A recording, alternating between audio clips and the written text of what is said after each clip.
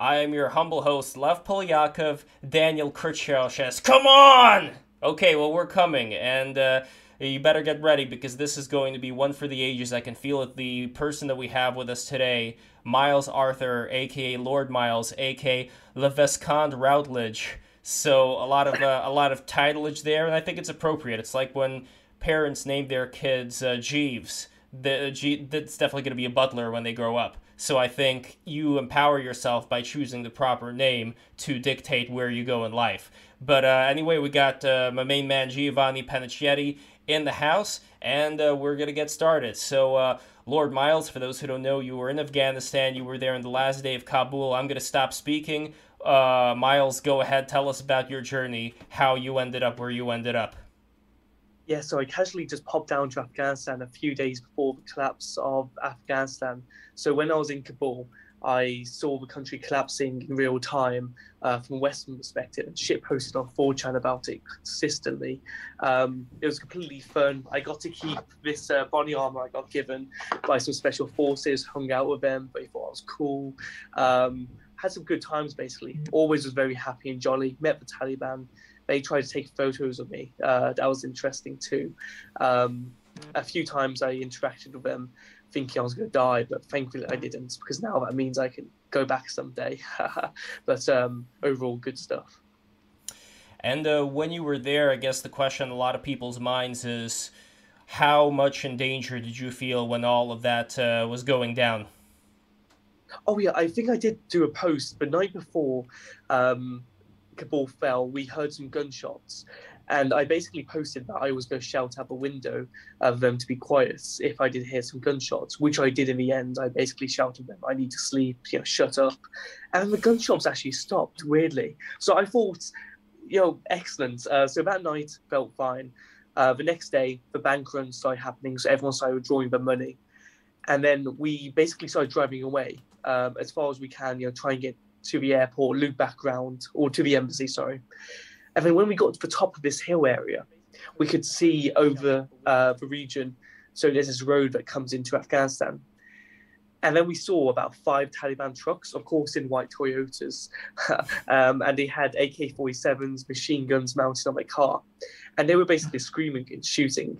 So I thought, I was getting shot at that point, and we quickly turned around. I panicked a little bit, but at the same time, I didn't feel scared that I was going to die. I was more kind of this is a mild inconvenience.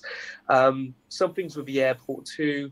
I met the Taliban, so the airport was the last thing to be ever captured by the Taliban in the country. So as I was walking out the airport, because flights had been frozen, I came across the Taliban.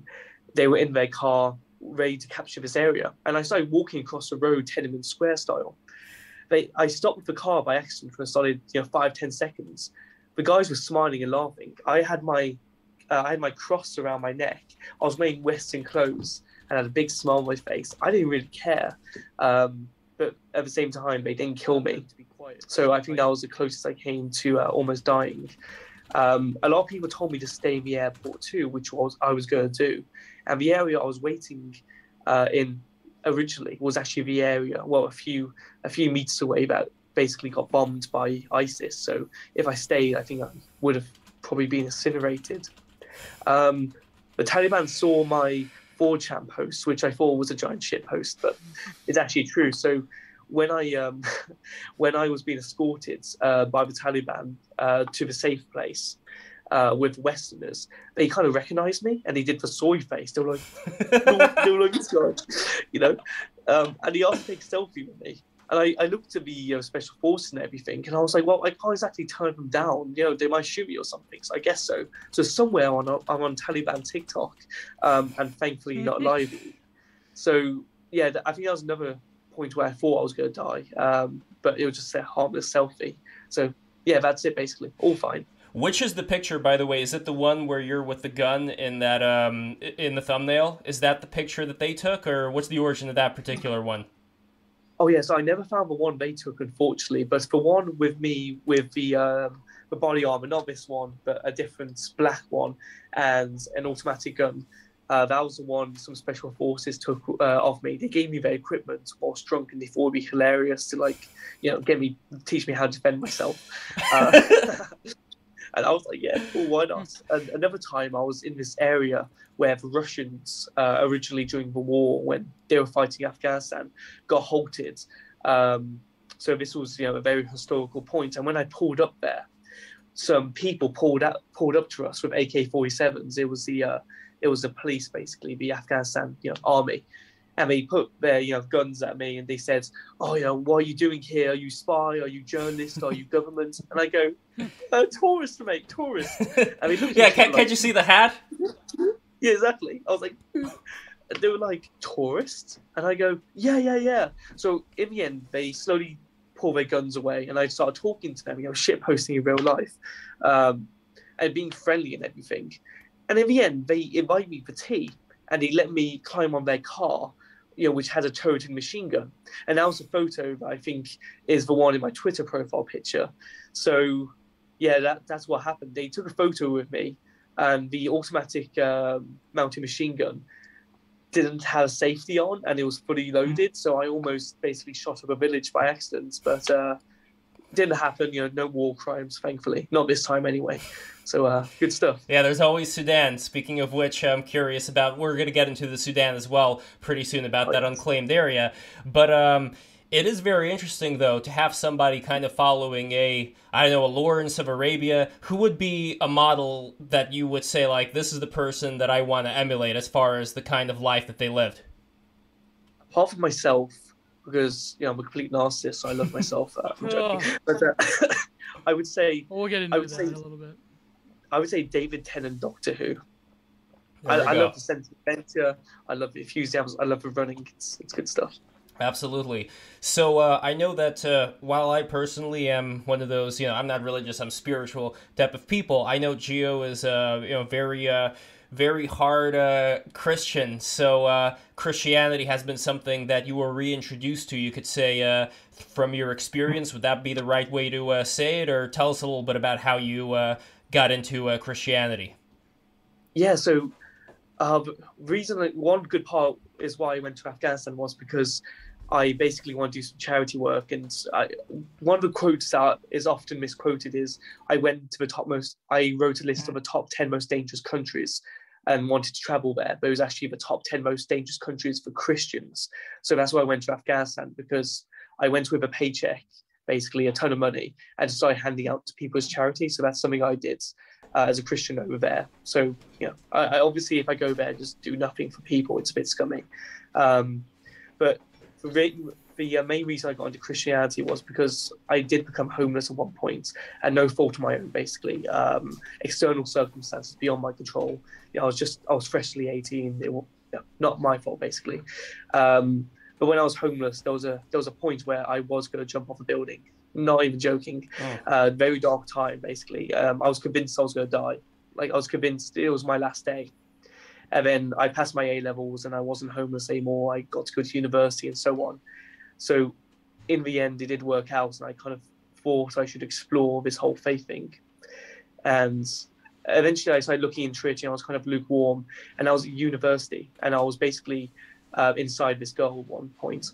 And then I basically was like, I don't want to do this anymore. So I just pulled out, and I was like, this feels morally wrong. I don't want to have sex with you anymore. And just walked out of the room, basically.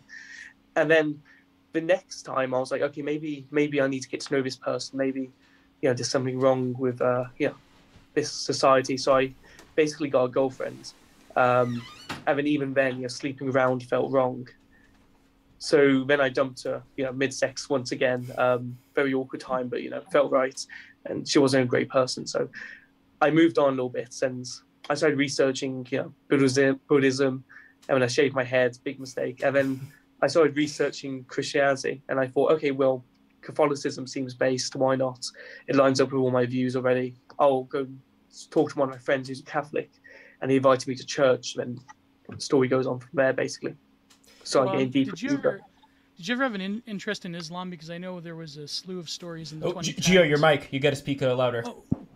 Oh wait, how is my mic? And everybody subscribe and keeps needing those super chats. It's usually going like hardcore. I'm going to address all the super chats a little bit later in the episode, but keeps needing those super chats. Thank you very much. But is my mic all right? Yes, your mic is perfect. Yeah. Perfect. No, there was a slew of articles in the 2010s about how British youth are converting to Islam. Was that ever something that you've contemplated, having gone to Afghanistan, or do you feel that it's sort of alien to your culture and to your, your identity and so forth? Oh, it's completely alien. It's not my thing at all. And as a Catholic, I really don't agree with Islam, and I never really have in the first place. I do think I do respect it to some degree, though, because if you could be very dedicated to it and be a good person from it, I think there's some merit there. I like I think the strictest Islamic person is probably more Christian than the average atheist, and will probably go to heaven. So that's my belief anyway. But I would never convert, basically. There was a time where I seriously thought I would have a gun pointed to my head by the Taliban, and if they said, "Oh, mate, convert to Islam or die," I'll just be like, okay, so let's film the live leak then. Just kill me. Film a live Jeez. Oh man. Oh. Yeah. Oh man. Can't you do like taqiyya? You know how the Shiite Muslims do taqiyya?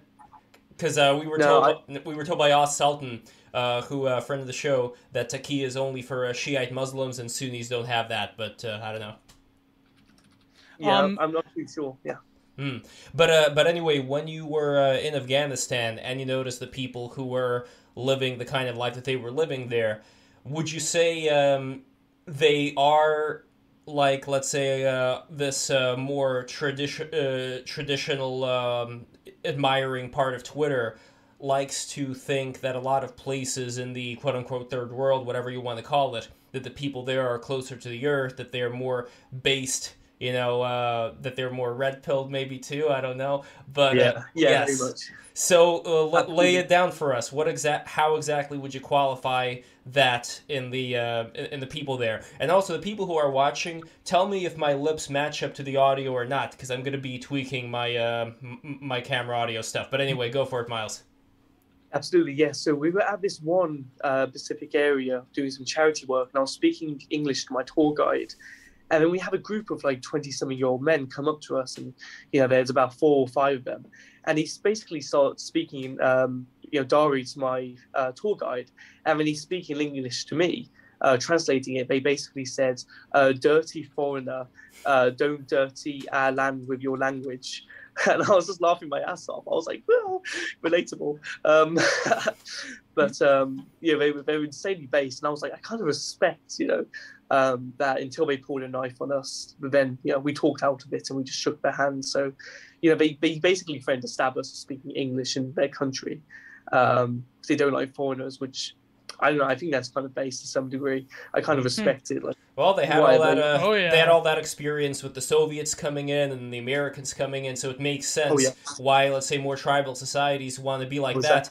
But at the same time, though, if you were to imagine, I don't even think you have to imagine certain parts in England, because you would say that there is multiculturalism, whatever you want to call it, that there is this aspect of people who are from areas like that moving into England, and there being a certain amount of culture clash. Like, maybe certain parts of it are a bit blown up, but at the same time there was that whole story, I'm sure you remember, about Rotherham, England. There was that whole, the grooming gang scandal. So when it comes to that kind of culture clash, do you notice that there was a difference in the kind of culture that you were exposed to in Afghanistan versus the culture that you see from similar parts of the world within England itself?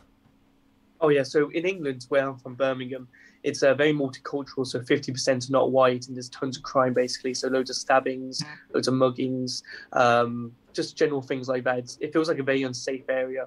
When I was in Afghanistan, despite people being the same religion, supposedly, people were very respectful. They were very kind. Apparently, stealing was non-existent because of the punishments and the actual beliefs.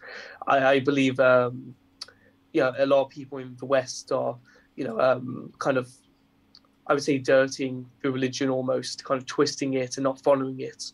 Maybe they go to church or the mosque or something like that, but they don't actually follow their beliefs. Whereas people in Afghanistan are actually completely dedicated and are very good people.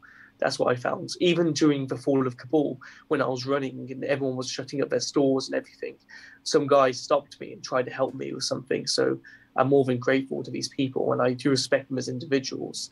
I don't respect the Taliban, but I do think individually some of them are good people who I would trust more than some of my neighbors, if that makes sense. Do you think that when it comes to people who are, let's say, second generation, I think especially more than the first generation, like more than, let's say, the older people who got here and, raised their kids in England, those kids that they end up raising, do you think that because things are a little bit more maybe even the first generation, I don't know, that things are a little bit more lax when it comes to certain rules in England or Sweden or places like that, than, let's say, back then when you were used to, okay, if I do this wrong, I'm going to be punished. That's not there anymore.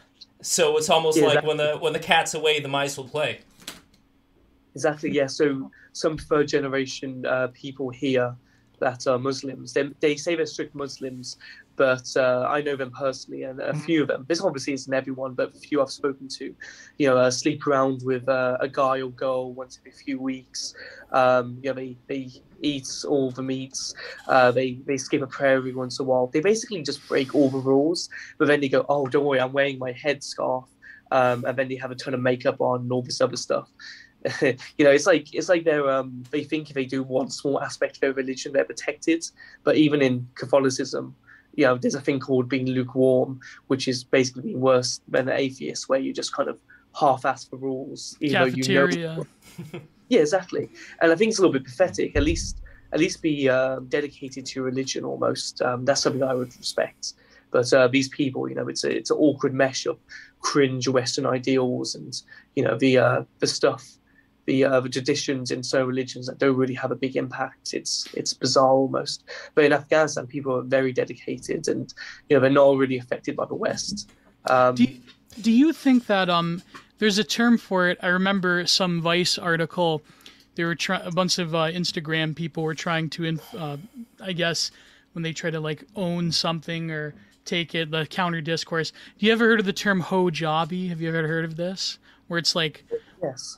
Yeah, so. Like Western Muslim women who don't follow the edicts of Islam, but it's sort of like an aesthetic thing, or it's a cultural thing, and they have a lot of like post-colonial ideals about the West, and but you're saying, like, having been exposed to actual Islamic culture now that the Taliban has taken over Afghanistan, rightfully so in my opinion. But I think that do you feel that the sort of having been of the generation that's been most affected by the migrant crisis in Europe, especially in England, the sort of discourse that I remember, maybe you're a bit too young, but I remember back in the day, I'm a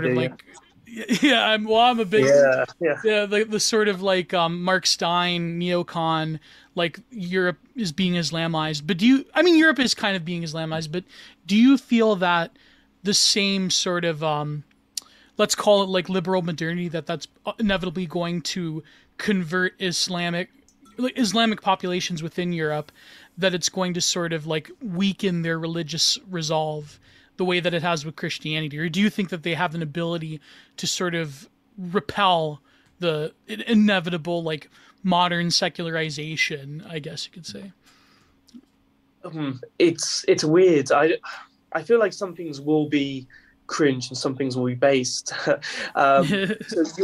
when you go into Birmingham or the place I'm from, basically, you would see small pockets or large pockets of Muslim populations, and they don't change. Basically, they just create their own little ecosystem, which is quite interesting. And they say they strict themselves, but then the daughters and everything go on TikTok, and then it's all downhill from there. So I feel like there will be kind of a divide of devout people, but I do see Britain becoming an Islamic nation within 100 or 200 years maximum. And I think when you go back to the Middle East or Afghanistan, these areas, I don't think they'll become too Western. I mean, so the Taliban basically said, we're going to adopt Western policies. Women can now go to school sometimes. So that's the most Western they're getting, basically. It's not going to be LGBT flags anytime soon. So I think it's going to stay very pure to extreme Islam, I believe. And I think rightfully so. You should stick to your religion if you want to, and obviously it's their land. But there is an interesting thing, though, that I think has to be considered, which is the question of conscience.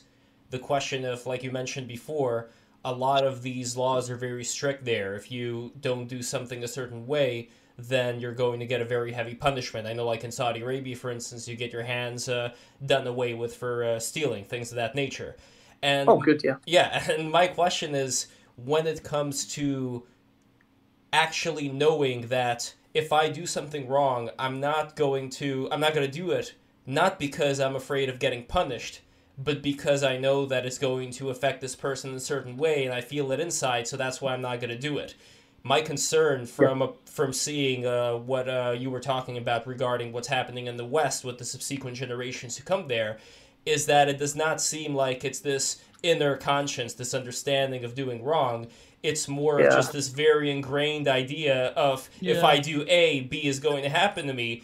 And to me, just that kind of culture, even though the people could be very kindly as far as how they interact with you, my fear is that in a Western state is not going to be a good, it's not going to be good as far as getting people that inner consciousness, which I think can be developed over time. If people are just going to be afraid of getting punished and that's why they're going to act a certain way, then something feels off to me. Something feels like it's not going in the right direction. But I'm curious if you have thoughts on that. Oh, of course, yes. I do understand sometimes you have to install kind of a fear of breaking the law in general, just because it's the only way to keep peace. Like, for example, if you was running Afghanistan and no one was listening to what you do, you would enforce harsher and harsher punishments. But I think with the West, it's getting worse, so that's why people are degrading morally in general. I mean, it's not just people with Islam, but just in the entire population. That's why you see Sweden's crime statistics going up massively. It's not because of changing statistics and sampling in data. It's because people are realizing they can get away with things, and because their families aren't over there enforcing strict policies. They're basically just giving into moral corruption. I think sometimes you do have to enforce harsh punishments, and then from there you can bring up the moral spirit and actually learn why it's bad, like you said. But I think the biggest issue is just having good parents who actually can provide and actually talk through religion properly, and that's what's missing. I think it's a heavy consumeristic population that's kind of screwing over the West in every single demographic, really. But that's what I'm curious about. When you say every single demographic, if you have, for example, on one hand, somebody who's raised in a Swedish household or a Norwegian household or whatever, and they have parents that, let's say, are very sex positive and very friendly towards gay people and whatever, and they end up getting raised in this very liberal environment, I don't think they're going to be the ones who are going to throw car bombs. I don't think they're going to be the ones who are going to be running around stabbing people. That is still a separate culture, which does have spiritual death, you could say. It does have a lack of, looking beyond whatever it is in the daily, in TikTok. But still, I would separate that from what ends up, I think, happening with second-generation people who come from other places that have this stricter punishment. So do you possibly see there being a similar difference between the two? And where do you think eventually these different paths are going to go in the European countries? Yeah, so I think... I don't want it to go like this, but I think it's going to be the same thing with 1920s Germany. People are going to see things get worse and worse. People are going to be pushed too far with their beliefs. There's going to be huge divides. One of the groups is going to revolt, either the Liberals or the Democrats or the Republicans, and whichever one in between. Some group is going to try and push for power. We've seen it with Antifa or any other groups of people. They're going to be radicalized in their one direction, either way. And then they're going to clash with the other populations. I think it was Socrates who said you actually need a homogeneous population to actually have a stable democracy. And I think with other people having different interests, it's going to be a melting pot of ideas that clash until people just clash in general. Because when you're comfortable with fattened foods and a nice house and heating and everything else, what do you go for? You go for ideals and you nitpick politics. And that's what the West is doing right now. people are just clashing over the smallest of things. It's only going to get bigger and bigger.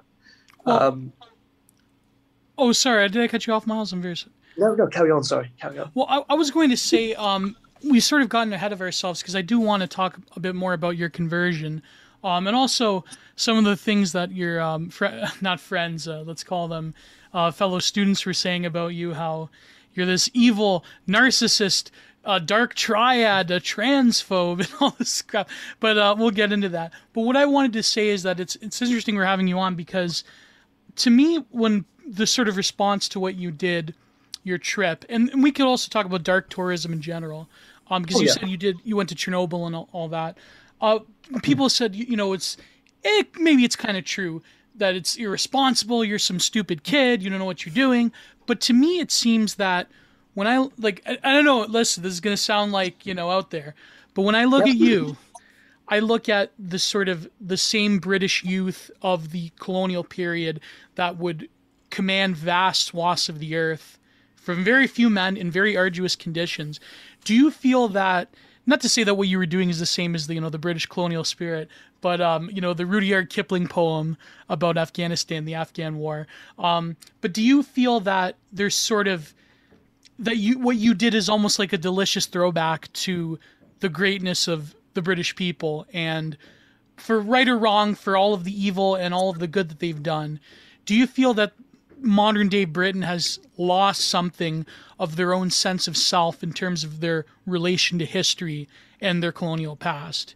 And do you think that what you did is sort of like a weird 4chan culture way of recapitulating that? Sorry, I've talked too much, but go ahead. That's true. Yeah, absolutely. So I do feel like Britain's completely lost its identity. No one has any pride in this country anymore. No one actually believes in any ideals or believes in a flag. It's just something that flies there and people kind of just glare at it, look at it in general. But no one has any belief in the system or anything. They just feel like they're wandering.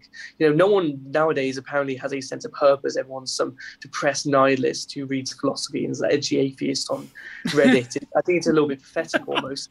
Yes. And I kind of laugh in their faces, but I do wish them the best. But at the same time, I just can't respect them.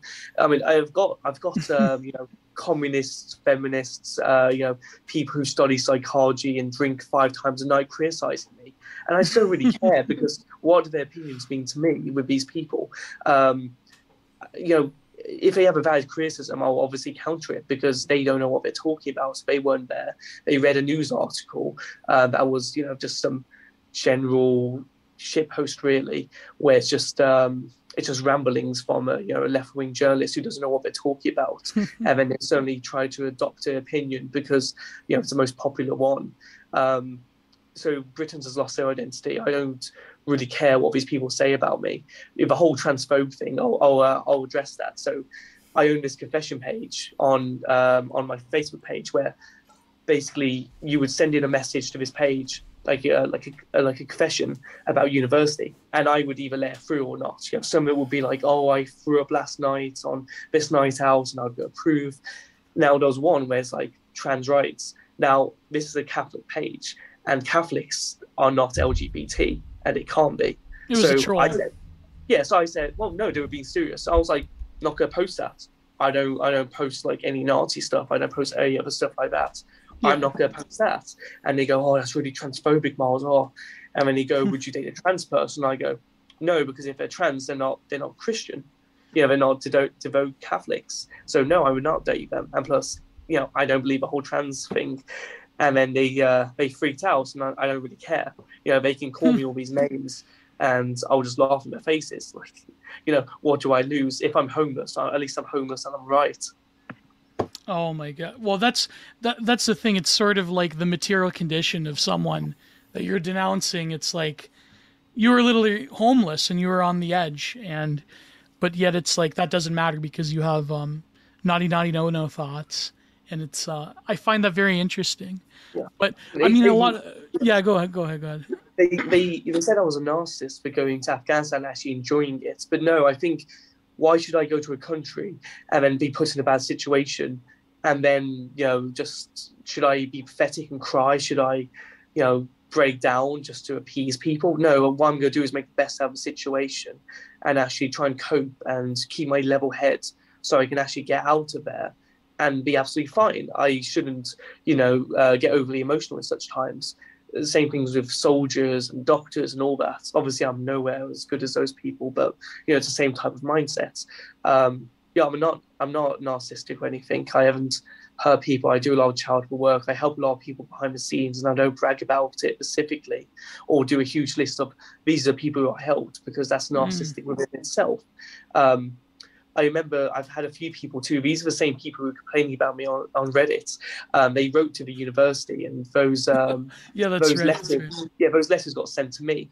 And here's the thing too, I know their identities, so I don't really care who they are, but the university actually didn't censor the names, so they basically highlighted them in black, and I just copy and pasted them and saw them, and I told the university about that.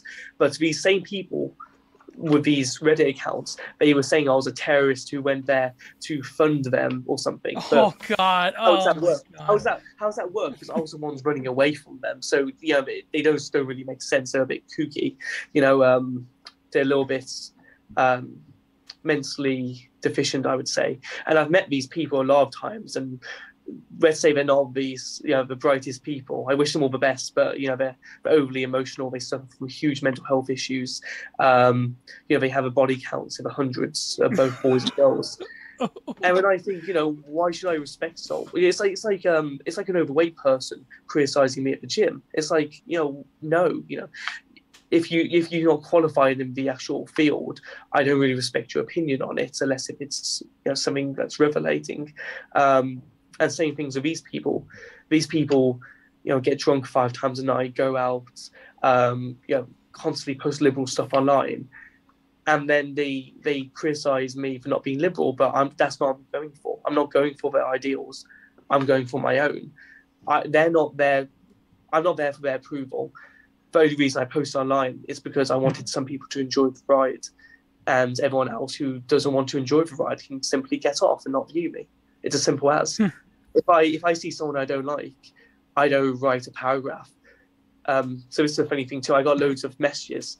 For every positive message, for every 10 positive messages, I had 1 negative, and there was always some elderly schizo person basically saying, "Oh, Miles, you're such a narcissist. You're a terrible person. You should kill yourself. Kill yourself." Oh, this is on YouTube. This is on YouTube. We gotta be careful. Sorry, there. No problem. Yes. Some gender goblin telling you to anhero. That's better. That's a good reference. Remember, somebody even brought an iPod to that gravesite. Well, oh God, oh my God. Oh, well, Datuda asks, who treated you better, the literal Taliban or libtards? I think we know the answer to that one. Yeah, but, sorry. The Taliban handed me some water at one point. They patted me on the back. They took photos of me. Libertards called me a narcissist, but then, gave me, end of life threats. So, it's kind of like, why would you call yourself, why would you criticize someone and call them a narcissist, and then tell them to do something like that? Isn't that kind of, and ironic almost? These people have no self-awareness. At the end of the day, I was more scared of the media than I was by the Taliban. Do you think that there's also a connection here to, if you were to, for example, go into the American South or go to Texas somewhere, I would expect, I've never been to Texas, but I would expect in the more rural parts, there would be a lot of sir, there would be a lot of ma'am, there would be a lot of that, because that's more of an honor-based society where they know that, you'd probably be liable to get beaten up or, to get shot at, let's say, if you disrespect somebody. So it's almost like saying, good fences make good neighbors, good weaponry makes for respectability, because you have to be able to make sure that you don't do something that's going to insult somebody. But now with the internet, everybody's just free to mudfling and to do the worst things, especially when they feel like they're politically empowered. So I am curious what exactly is going to be the end of the line here. Like, do you think that there are going to be people who are going to learn to restrict themselves, or do you think we're going to go into some kind of an even further crescendo where there will be people so empowered to just say the absolute worst thing because they're not going to get into trouble, and it's going to feel like people talk about feeling humiliation, feeling like the establishment is just outwardly humiliating all the people that they consider to have wrongthink? Oh yeah, I do think the whole wrong thing will actually happen. So I read 1984 and I was like, wow, what a documentary on 2020 around the time. So I do see it happening. I don't see it going, as far as it's portrayed in the book. But at the same time, I do think a lot of people will be shut down. There'll be more and more control, more and more restrictions on the internet, and everyone's free speech, especially with CCTV and voice recognition, all this rubbish. There's going to be slowly more restrictions opened up. I mean, you can go on Twitter in 2008 and watch Live League videos of fun. Yeah. But now you can't even criticize Neil deGrasse Tyson without an atheist, tracking down your IP. It's yeah. So it's I feel like things are going to be slowly introduced, and it's going to get more and more restrictive almost, and there will only be a few nations where you've got utopian free speech. So yeah, North Korean will be seen as a kind of free speech zone. It'll be seen as libertarian almost. I'm joking, but some countries I think will stay quite good. Like for example, Poland, I really do admire as a country because they actually allow them to have right-wing views and everything like that. Well, Poland seems like a good balance. They have Christianity, well, they have Catholicism. It's always been a very heavily Catholic country, and at the same time, they do allow for differing opinions. And I think it's important to have this balance between having, giving people a certain amount of dignity, but not giving them the freedom to basically shit on other people's dignity because they feel empowered to do so. So when you talk about having more of a homogeneous society, let's say, how would you say that would work in practice when it comes to if somebody is, for example, like take myself for instance. My mom is Jewish, and we're originally from Russia, from St. Petersburg, USSR. And I want to be the best American I possibly can be. And we moved to America, and this is what I want to be. This is what my family wants to be. And I've known many other people who were in my position, whether they're Jewish, whether they're from Nigeria or from wherever. They want to be the best Americans, and they have the same cultural values when it comes to how they raise their kids to be able to pass that on. Would you say that when you say homogeneous, that the people who actually want to be a good American or Englishman or whatever, that they would be able to do so despite having, let's say, different genetic profile or whatever?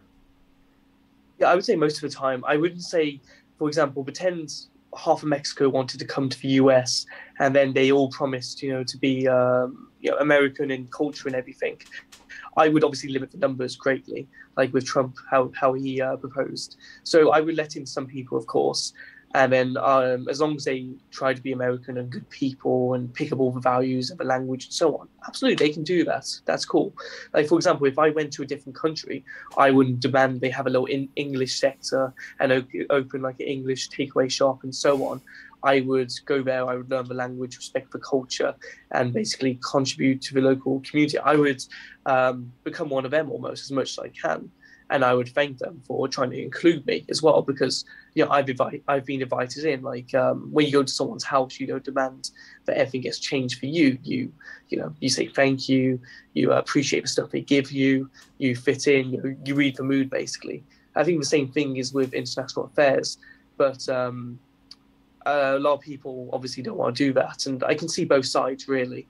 I can see I have family that just came from a war-torn country and kind of wants to just settle down, have some peace and quiet, come to a different country and doesn't want to go through a whole ordeal because they didn't really want to come to a different country in the first place to begin with. It's really bizarre, but at the same time with globalization just accelerating, I don't see, in my opinion, having a difference, because either way, some countries will go through the route of just keeping immigration low, like with Japan, and same with Russia and also Poland, and then some countries will just become I wouldn't say Russia's keeping immration low if you're talking about the Muslims. Yes, they have. No, they have not. No, here's the thing. No, here's basically what Lev happens. is a self-hating Russian. Don't worry about it. No, I hate the Russian government, and I love the Russian people. That the Russian government keeps being a parasite towards. It's this, no, Oh, it's yeah. this, and I think you have been in RT before, but it is this, like, Russian Potemkin village that's created for a Western audience. Are you accusing our guest of being a glowy because he was on Russia? No, it's fine. No, I mean, Russia today is owned by the Russian government, and they do peddle a particular kind of propaganda. CBC is owned by the Canadian government. I hate it. So, But there you go. anyway, the point that I'm getting to here is in Russia right now, there's a lot of people from Tajikistan, from the other stans that are around that area, as well as from the Caucasus, who come in there, and especially the deal that Putin made with Kadyrov guarantees that the people who come there from Chechnya, they can do whatever they want and they don't get persecuted. So they can go and have their way forcefully with a Russian woman on the street, and nothing bad's going to happen to them, because that's how the Russian government was able to make peace with that particular area. So they have their own really big problems when it comes to that. Well, I think even if you're an immigrant or not, if you rape someone in general, I think you should be thrown on the island and just left to survive, basically, or in prison for life. If it's definitive, you definitely raped. It's on camera. Evidence is paramount. So I definitely think that. But at the same time, with Russia, then that's not too good. I don't like that. You need a lot of people that would respect the culture and everything. You need to.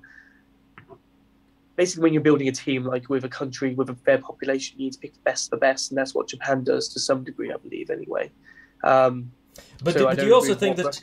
I'm curious, do you think there's also a difference between culture and civilization? So when I say the word culture and I say the word civilization, what would civilization imply to you? It would be the monuments, the ideals, the actual founding, the wars, the roles of each gender in each society, because there's only two genders anyway.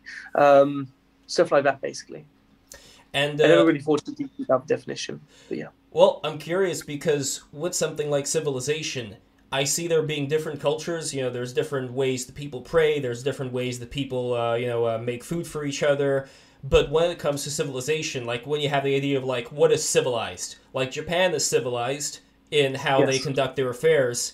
For the most part, there's obviously various exceptions, but there are other places where life is much harder, life is much more brutal, and you could say that there's a culture there, and they could be very, like in Afghanistan, for instance. Would you say that there would be the same level of civilization there? I would, and again, I wasn't there, you know way more than me, but just upon reading various things and just seeing just how hard and how tough and how retributional a lot of the customs there are, I wouldn't say that it is at that same civilization level, and it doesn't mean that the civilization we have here in the West is great by any means. All the problems that you said right now, all the hellscapes that people are living through right now in their mind, it's not good, but I want to see like what exactly can we agree on would be at least a direction that maybe those cultures could also go into, while at the same time avoiding the mires that our current quote-unquote civilization is trapped in.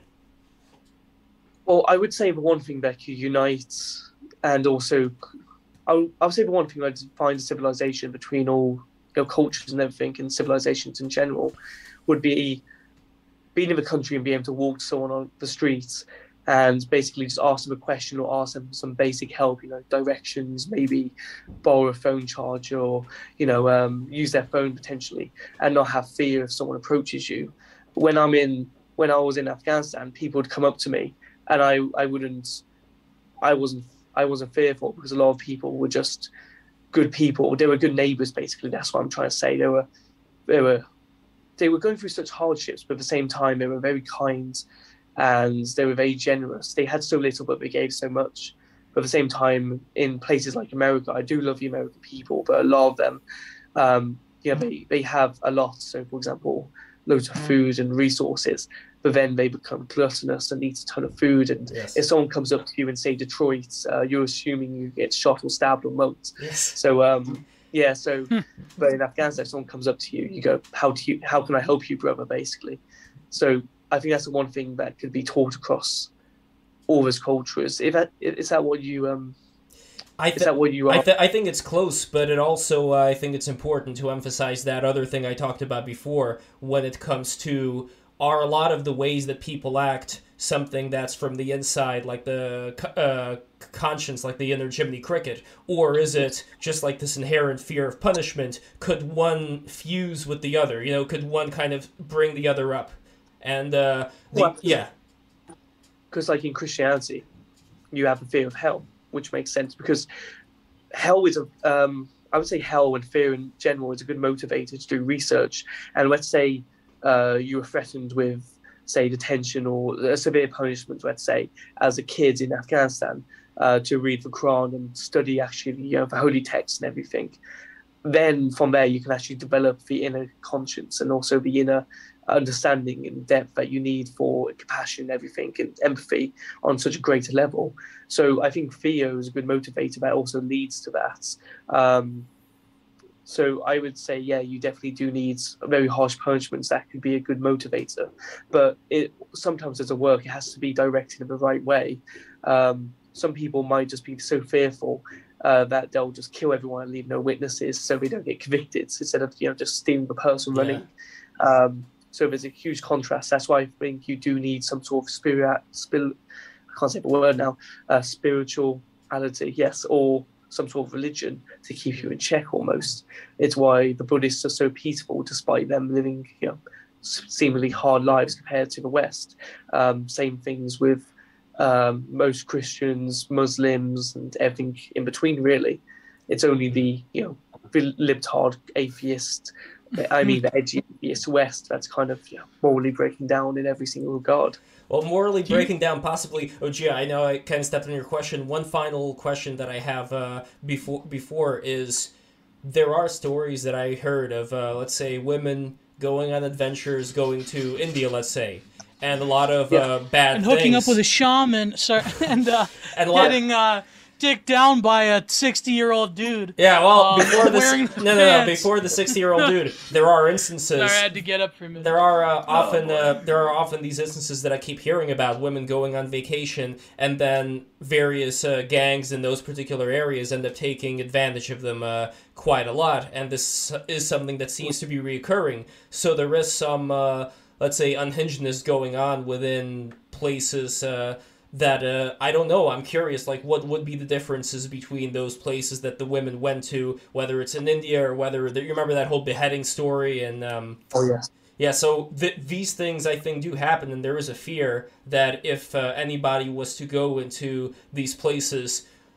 Even I believe this was in Bolivia, there was some YouTuber who went to Bolivia and was doing a webcam session there, and some of the villagers told him he wanted to go to the most dangerous village in Bolivia. He went around saying like, oh, there's nothing dangerous here, everything's fine, while a lot of the villagers were just speaking to him in language he didn't understand, and they were basically saying, dude, what the fuck are you doing here? Get out of here, this is a dangerous area. Like, there are environments like that, so I'm curious, what was it specifically about where you were that same kind of thing did not happen, and it does end up happening in those environments? So what is the difference? Well, I think the one thing is you've always got to prepare for the worst case scenario, which I did at the same time. I had a tracker on me that was disguised as a different item in my bag and on my body, basically. So no matter what, wherever I went, as long as there was a clear view of the satellites, someone was going to be able to see where I was. At the same time, too, I wasn't endangering other people's lives, so that's a good thing, because at the end of the day, it's my life to mess about with if I really want to, as long as I'm not harming anyone else. But if you're, say, in Bolivia, bringing around a tour guide and some friends and saying, trust me, come to this village, and then you'll get beheaded, that's kind of messed up and that's kind of on you. But with Afghanistan, I think it's quite safe, and at the same time, I think if you're going there for a noble reason, or anywhere in the world for a noble reason, such as me doing charity work, or me going to South Sudan with a bunch of money basically to hand out to people who desperately need it, I think if you die there, you die doing a good cause. And if I got beheaded in South Sudan, but I gave a few thousand to starving children that were going to die otherwise, or suffer immensely, I would say, I'm actually quite glad I died doing that. So at the end of the day, I think, I'm not too sure. I think that answers the question, right? Or did I go off track? No, that was, I would say that's close, at least as far as your experience there. But I'm just trying to find out what exactly was the difference between, and I know that you weren't in those specific places, so you can't really speak to them, but I am still trying to figure out this level of danger that somebody like me or other people would assume would exist in a lot of these places, again, by the media, but I can't just turn my eyes away from that either. So what was the difference between that kind of village and what the women that I described may have been experiencing as far as the kind of cultures that they were meeting? Like, so it would be the culture. So in Afghanistan, if you're walking around as a woman, you would have to be paired up with either a man or another woman who's trusted, basically. So if you're walking around alone as a woman, that's a whole different deal. And basically, you will have something bad happen to you, unfortunately, or it's very likely that someone will take advantage. Because even though there's very good people in the cultures, a good majority, there's an overwhelming amount of people who are terrible and just looking for a slight opportunity. And especially women in such a strict Islamic culture, if you've got someone who's perverted the mind and a rapist, and he sees a white woman for the first time in 10 years and he finds her insanely attractive, this guy is going to snap almost and do something terrible, unfortunately. But the law is supposed to keep them under control, though. So is it a matter of the law not being applied that well, or just like a mist, like the police weren't there at the time? Like, what exactly would you say when it comes to... It's like the law only works sometimes. It's a thing. It's like liberals who see mass shooting in a no gun zone. They go, "Why didn't it happen?" But it was meant to be no guns. But either way, I think the laws do work to some extent. For example, maybe a few people will be deterred, but there's always going to be one who breaks the law at the very least. So I think there's always a small disparity, but no, it's not going to cover it 100% of the time. It's not idealistic, it's not perfect, but it's still good to be there, basically. And I think the laws and all the rules they put in do hold some weight and do carry some value. And actually, I'm curious, before I get to Geo, about the food. What did you think of the cuisine there? So one thing about Afghanistan that's underrated. No one talks about it. The food there is the best food I've ever tried. I've been in Italy. The Italian food's amazing. But for the price, I went to a random place. It was literally made out of corrugated iron, sticks, and random bricks, right? It literally had no road. It was middle of nowhere. I thought it was just a random building. I walk in there. I have the best kebab of my life for £1, which is like $1 something, basically, like $1.50. It was incredible. And these people have only basic spices and resources, and they make something that tastes so good. And it's all grown locally. They will get pomegranates that they would pick from a farm 20 miles away, drive it on the same day, and then squeeze it into a little cup for you, and then you'll have the purest foods ever and the purest drink. Wow. The food there is amazing. It's not GMO. It's not dodgy. It's not full of soy. It's yeah, exactly. It's actually good, healthy food that actually is nutritious and adds something to you. No sugar dependency. So people aren't dying from a lot of the stuff that Americans are dying of, or English are dying of, when it comes to heart disease, obesity, things of that nature. You're not going to find that there. Yeah, you do not find an obese person in Afghanistan, and if you do, the reason is they're truckers or something. It's very rare to see someone who's overweight, thankfully. But at the same time, they die from other things, of course. Their life expectancy is a lot shorter just because, there's asbestos everywhere, the pollution, the lack of medical access, stuff like that, basically. But it does have the potential to do a lot better than the US in terms of life expectancy if things really got better, I think. Yeah, no corn syrup, somebody said. So I do agree, no name. They also have a lot of chemical dumps and munitions, depleted uranium. For example, Iraq is like a chemical waste dump because of the intervention. I'm right about the collapsing birth rate. Yeah, but Sunny freaked out on me for some reason. I don't know. Anyways, it's funny you mentioned because Afghani cuisine is a mix of Mediterranean, Arab, and also Indian cuisine. They have a lot of different. It literally is kind of like why it became the graveyard of empires, because there's so many different civilizations on its border. But it's funny when you look at that grand view of things.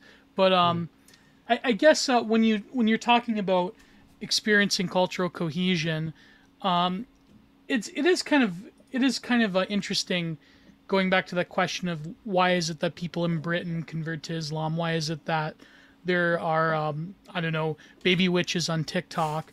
It seems that the sort of like cringe Reddit fedora thing, it's still a reality, but it seems that people have been subject to a sort of mania. Like they're willing to find anything metaphysical to like fill the void in the absence of Christianity. Whether it's like, I don't know, doing seances against Donald Trump on TikTok, or it's like becoming an Islamist. Like well, it's maybe it is kind of like the Rousseau noble savage idea kind of transferred to a lot of these young people who seek out something pure and something noble, but they don't want to seek it out in their own backyard. They don't want to seek it out amongst people who have had generations upon generations of tradition that they can learn from, which I think is the direction you're going, Miles. But you're in England, so being a Catholic in England was where? Wait, what? I said unfortunately. When you said, yes, exactly. Yes. So there was something called the dissenters. Are you familiar with the dissenters? No, but do go on. Okay, so the dissenter, just so I make sure I'm getting it right here. Let's see.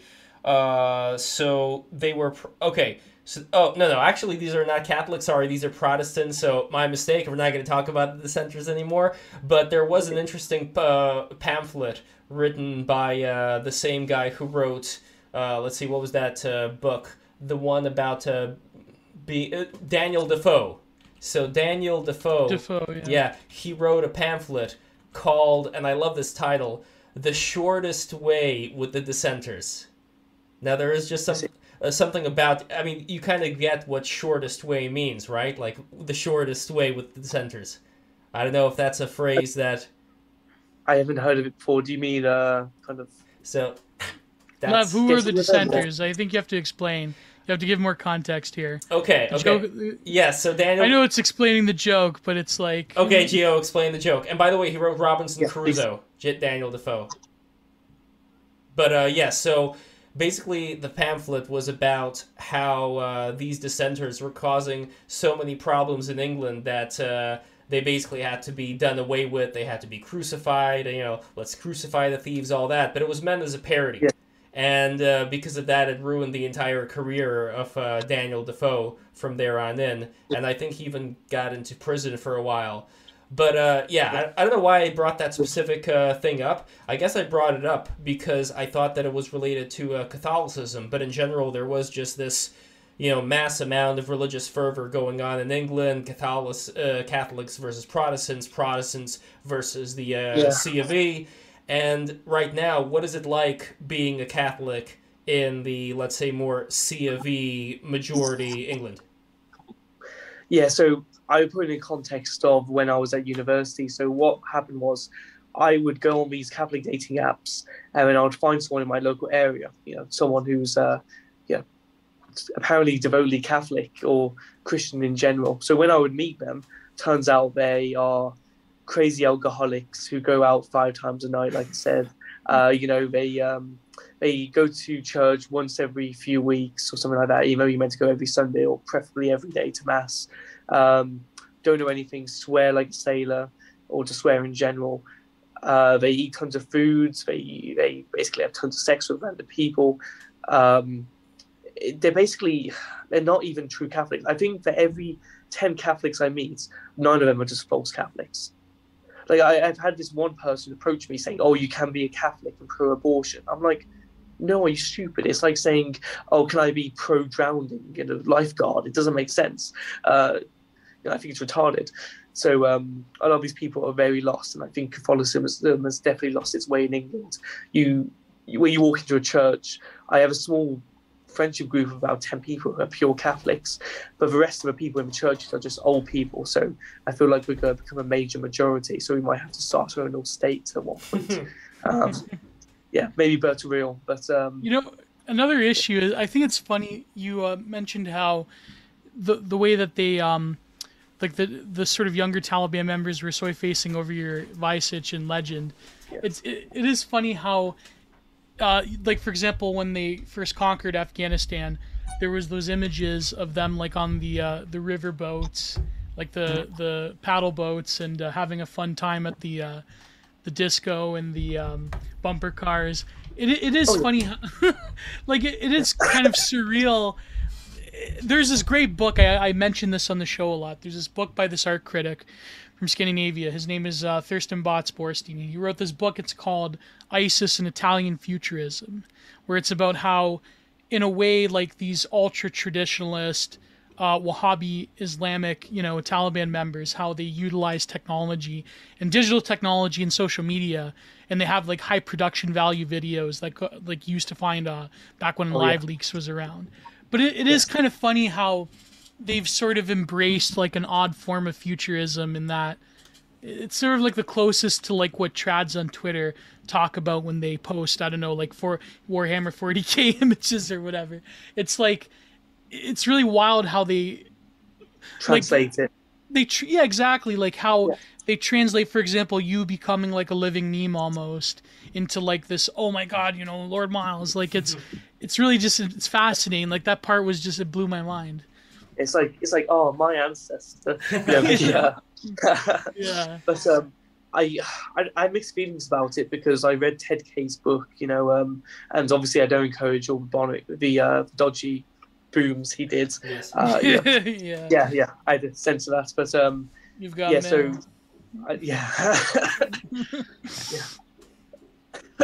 I don't encourage any of that stuff, but his points about people wanting to remain traditionalists but adopting new technology and then ruining their tradition or deviating from it massively is very true, because I don't believe you can strictly keep tradition and new technology. They're incompatible because they introduce different aspects to things.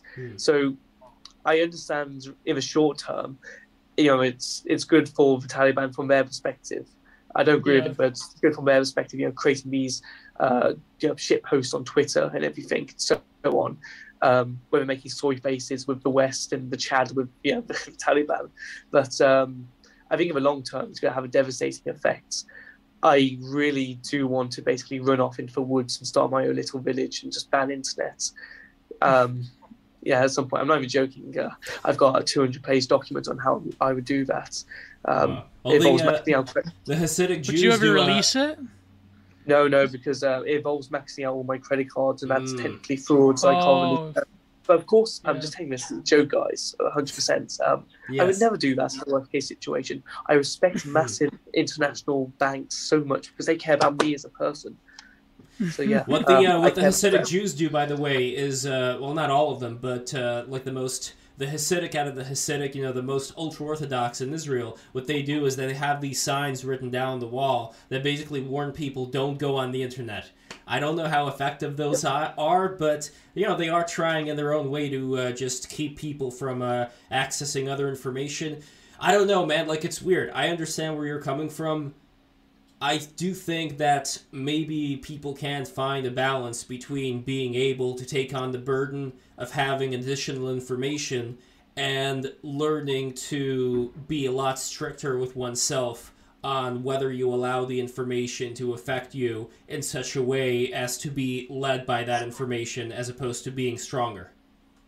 Oh, of course, yeah. It's like, for example, pretend I was Epstein Pilled and I locked you in the basement or something, and I surrounded you by salad or jelly beans, right? And then I said, oh, you can only eat the salads, and you're going to be here for a few years. You're going to eat the jelly beans eventually, right? Because you're going to be sick of the salad and you want some variety. It's tempting because it's right there, it's in front of you. It's in reach. It's very easy to get, like all things on the internet and all things nowadays. And that's the issue with modern society. You have so many temptations in front of you. But if you grew up in an Amish home, you would be surrounded by basically, no real temptations. You would encourage one another. I'm not saying go as far as a cult, but I don't like the whole temptation of the internet and it being there. That's why every 11-year-old became a adult video addicts and so on. Everyone knows it's bad. Everyone knows you shouldn't be watching that stuff. Some are delusional actually think it's normal, but it's really not, basically. And the modern society is kind of exemplified all the good and the bad in humanity. And most of the time, of course, we don't know what's good for ourselves because sex was good, 100,000 years ago for reproduction. Now people have VR videos where they have 5 different girls and some sort of gyrating thing that goes on a certain other thing. So people are just manipulating their own biology to basically ruin themselves. So yeah, screw modern technology. Is there also something you would say to the idea of understanding bad, understanding what it means to, what evil means, so that if you understand it and then overcome it, it's different than being completely innocent of knowing anything bad at all? Because that seems to be not somebody that's had as much experience and then being able to differentiate between the two. So I'm curious what your thoughts are on that. Oh, of course, yes. But at the same time, it comes to the question, where do you draw the border? Because do you suddenly commit, mass, mass, and then go, now I know bombing is a word. Yeah. Yeah. Well, I guess that's different. Yeah, it reminds me of that quote by Jesus Christ having to do with what comes out of your mouth, being more important than what goes into your mouth. Meaning, I don't know, this is at least my interpretation of it, that there's all kinds of knowledge out there, there's all kinds of things for people to discover and then consider within themselves. I think what's way more important is the actual acts that people do onto others, that's something that ends up affecting people in a much bigger way. And so the knowledge of both good and evil, and then deciding between the two, deciding which path you want to go on, I think that there may be something to that. I would say originally I came from being a very bad person, as in because I was an atheist who sinned quite a bit.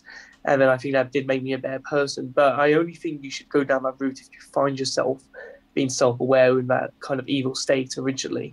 So you shouldn't go, oh, wow, today I'm going to commit crimes. And then, No, but again, just to be clear, I'm not saying... I know what you mean. Yeah, I'm not saying committing crimes. I'm not saying doing bad things. I'm saying understanding what that is, understanding what evil is. And when I look up in the sky, I recently moved to much more of a countryside setting, so you can actually see the stars at night. When I look up into the sky and I just see all these stars, and then I just go on the internet, just type in galaxy clusters, and I could even do that right now. Just type in galaxy clusters, and you see something that, again, unless this is all stimulation, it's both a stimulation and a simulation. Unless this is a simulation, I think that there is something to the idea that a lot of the experiences that we have right now is just the bare minimum of what we may be able to discover and experience throughout, if this life experience doesn't just end, if just our experience of being embodied or disembodied people, if this is something that continues on. Because if I look out into the sky and I see all these galaxies and stars, I just can't believe that this is it. That this experience that we're having right now, as great as it is, then after this we get old, we die, and then we either go to heaven or hell, and that's it. Not that I'm discounting that there are these higher states like a heaven or like a hell. It just seems like there's way more to discover here of what exactly all of this is. So I'm curious if you have any thoughts on there as well. I was going to say originally too, I don't know if you can understand evil if you don't actually expose yourself to it to some degree. It's like, you can't, sometimes you meet a terrible person, but you can't really describe the immense anguish that you feel to someone else when you actually met them and all this other stuff. I believe you need to sometimes expose yourself to evil to actually understand it and then understand why it's bad, or surround yourself by it anyway. But at the same time too, I do believe you need to find a greater meaning in life. But the issue is when you're not in survival mode and you're comfortable and you get food and all the resources you need at any point, you basically just ponder yourself to death almost. And I think that's the issue with the West. You're not running around, you're not giving into your biology in a good way. You're basically just overthinking yourself. And that's why I think most people should join the military, because either way you're running and you're getting adrenaline, and despite you not having a greater meaning because you're just a runt in a group. Most people describe their experience as one of the greatest experiences of their lives, being in the military and doing some sport and, say, doing hiking in general or something like that. Or with me going to Afghanistan, it's because I gave into my biology and actually just started enjoying myself a little bit, and not doing things artificial like within the West with drinking and partying. Yeah. You have to become a little bit Ted Cape-pilled. Do you also think that there is a spirit of discovery there that's inherent inside of you, where you want to seek out to uncharted territory? Oh, absolutely, yes. I want to go to this place. The reason I picked South Sudan to go to on this Sunday, so in a few days, is because when I go on Google Maps, and I spend hours on Google Maps, admittedly, I get the little button where you can go over and see the street view. And I look at South Sudan, I go, there's nothing there. But on the maps, there is a town, and I can't find a single thing on the internet about it. Not any book it's mentioned, nothing. But there's people living there. And that's interesting, really fascinating. It's amazing too, because these people are isolated and they have different cultures. And I want to see what life is like there. And maybe if they have issues, I can help, of course. And that's something I really do want to explore. I want to come across things that I've never come across before and see how I react and expose myself to some danger to some degree. Because either way, I think it's worth it and it's within my tolerance. Like, for example, I respect some people's tolerance that they, don't want to go deep into the pool.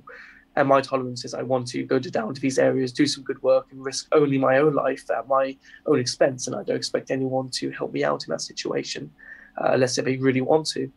I want to go to these places. I want to explore. I wouldn't say conquer, but at the same time, I want to leave a mark almost. Maybe a flag. Maybe a flag and not, anything else. Man who become king. There was that one meme. Look at these. Look at these comments. Galactic Reich was his real motive. The military is libtarded now. Would rather join PTR. White Sharia space futurism. Well, I mean, there is Archaeofuturism. That is a good book. But there was also a comment from Nico over here. So Nico said, Left, since when is having experiences an objective? That's pointless. So I agree in half, because there is this whole usage of the word experiences, like somebody said, like, I'm going to go find myself, I'm going to have an experience, like all of that stuff. But there is also the idea of gaining understanding of what exactly is going on, because there are people who aren't satisfied with just living in a village, with just doing things the way that it's been done. There are people who want to find out what exactly is going on, inside of our bodies, what's going on, out in space, what's going on in these fragments that I'm looking at right now, digging deeper, smaller and bigger at the same time. And I think there is this tendency that human beings have to want to discover, to want to gain that kind of wisdom of how exactly all this stuff works. I don't think there's anything wrong with that particularly. So where would you personally square away that kind of tendency? Because that is also a desire. But where would you square away that kind of tendency and, let's say, at least how I personally interpret the quality of godliness? I would interpret it personally as the state of wanting to give for the sake of giving, instead of giving for the sake of receiving. So that's my personal interpretation of that. But where would you place those two objectives, I guess you could say? The first one I mentioned about the discovery and the second one about the giving. Well, I think you have to have... Sorry, I'm dying a little bit. If I died before South Sudan... Oh, no! Wait, do you have the... Taliban died from a common cold. Yeah. It's just the common cold. It's not the It's not the you-know-what. It's not the Backstreet Boys World Tour.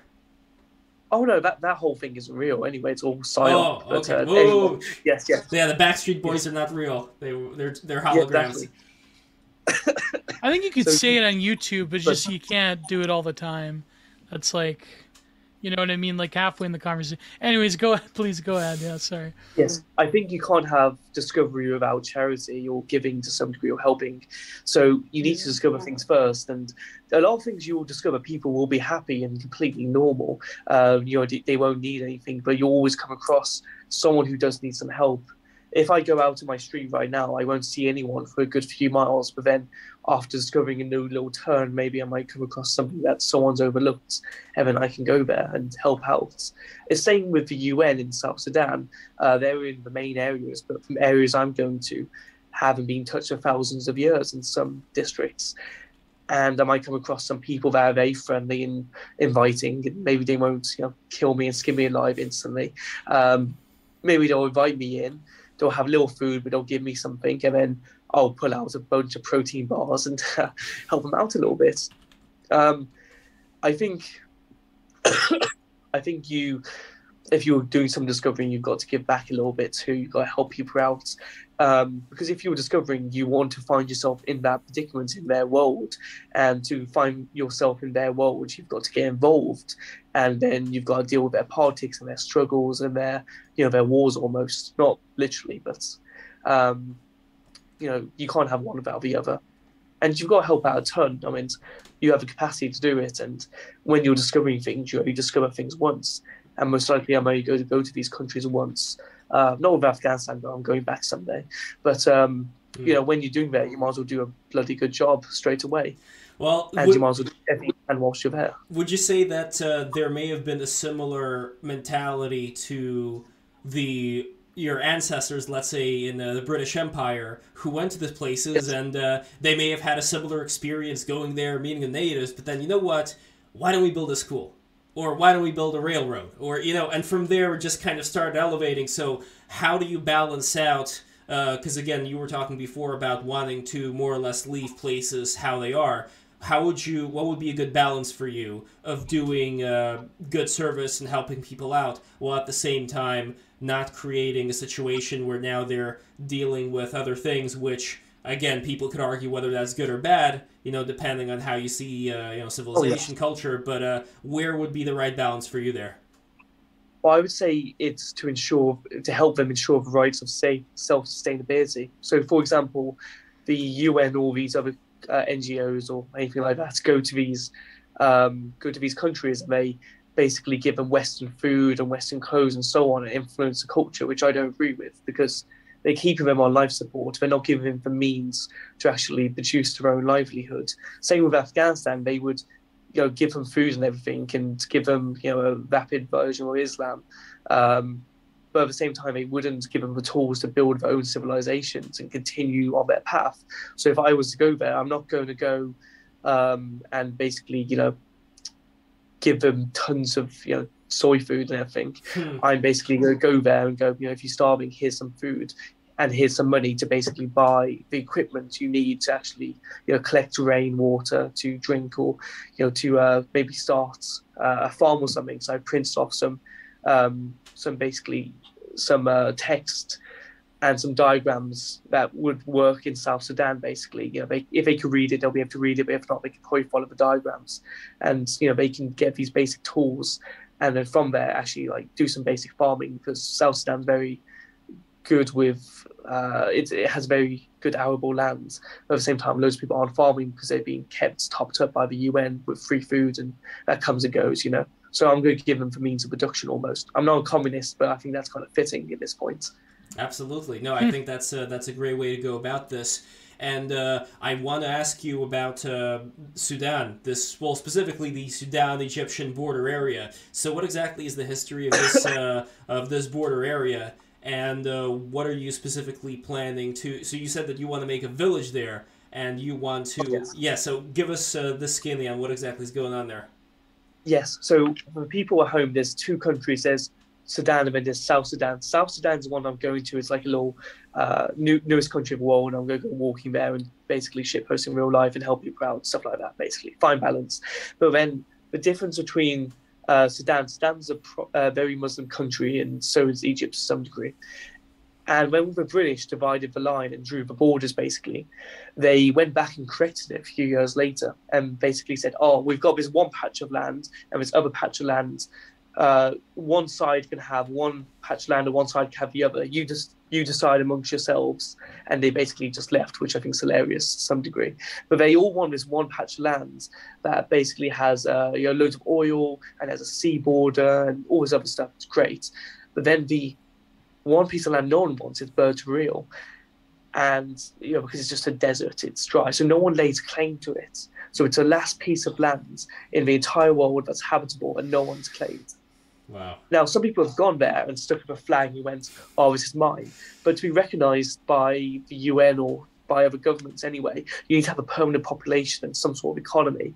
Now, if I went there and brought enough equipment, let's say, some sort of water collection system, then put a small little shack in there, not a shack, but I built something basically. I built a house, a very small house, but sustainable.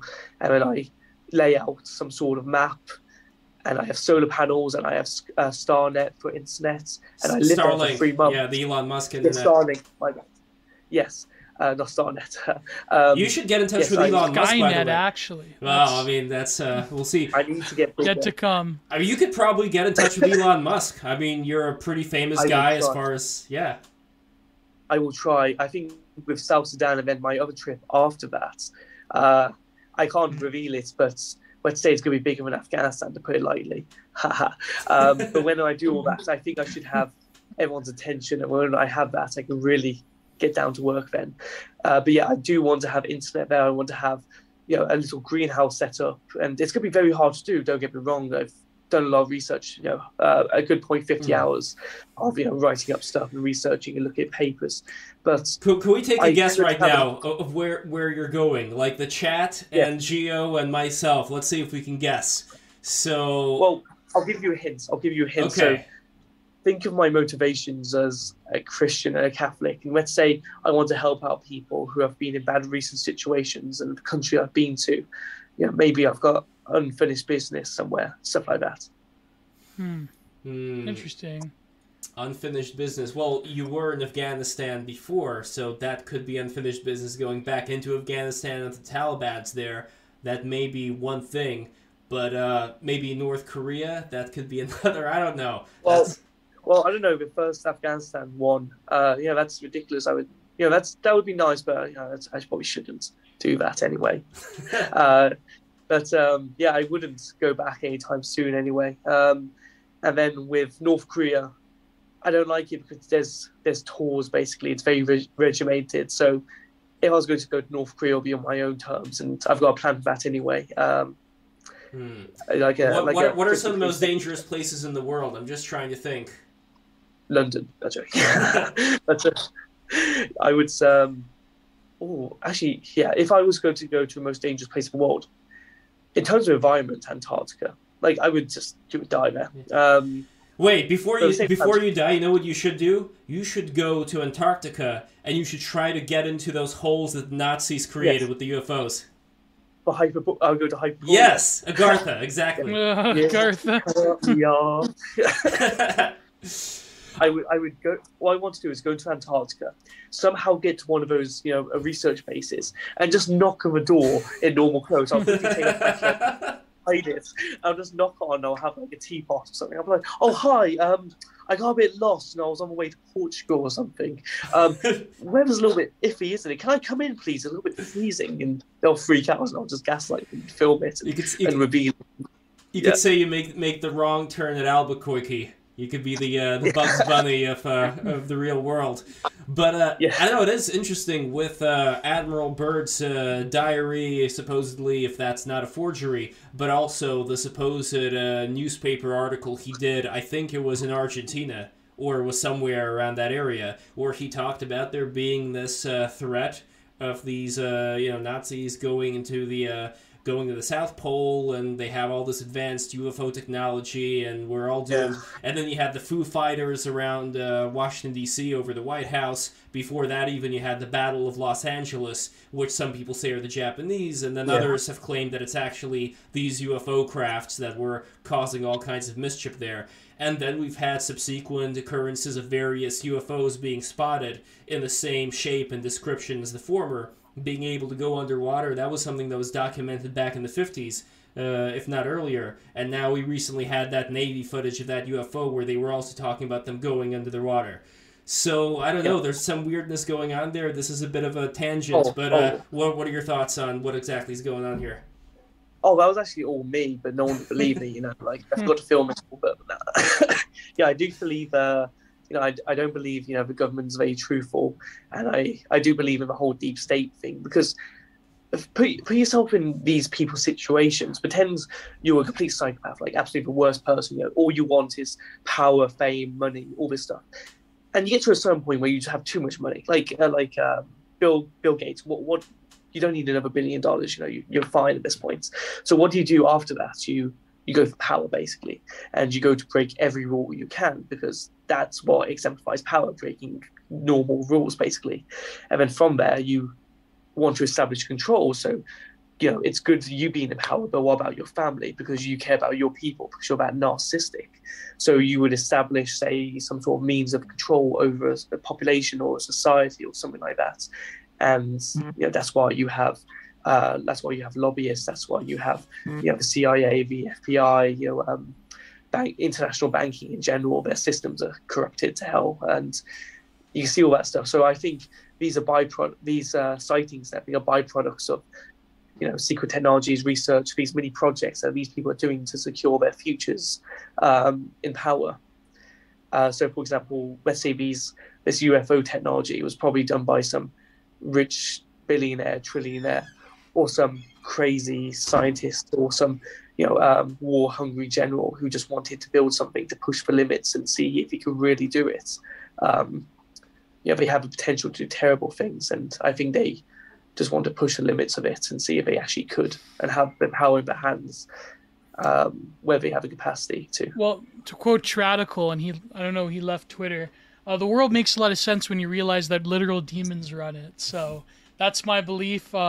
This is a podcast against the Antichrist.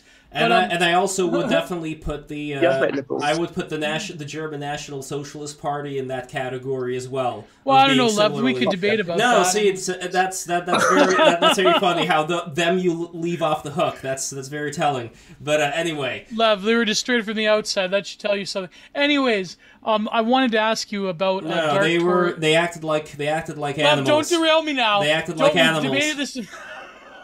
They've acted like animals, yes. Worse than animals, because they actually had an understanding of what they were doing. It wasn't like people who just do wrong without knowing. Well, that's wrong. Debatable whether who at the top, whether he knew what was going on or not. Or rather, anyways, at least Gio, at least try to be like your like your Italian friend. You're not even at that level. You've gotten lower than that. But anyway, what Italian friend? What are you talking about? Your Moo friend. Moo. Oh yeah, Moo. Okay. At least he could be like him. Well, I joke. Anyways, before we discuss the merits of the NSDP, I wanted to ask you about dark tourism, because as a man who seeks adventure and thrill, like your British ancestors of yore, do you think that people, like you were talking about how you're doing this ostensibly for charity, but do you feel that there is an element of excitement or sort of lack of intrigue with the sort of mundane everydayness of life now? The fact that the world is sort of closed off because of the you-know-what for the past 2 years, that there's just this impending sense of inertia.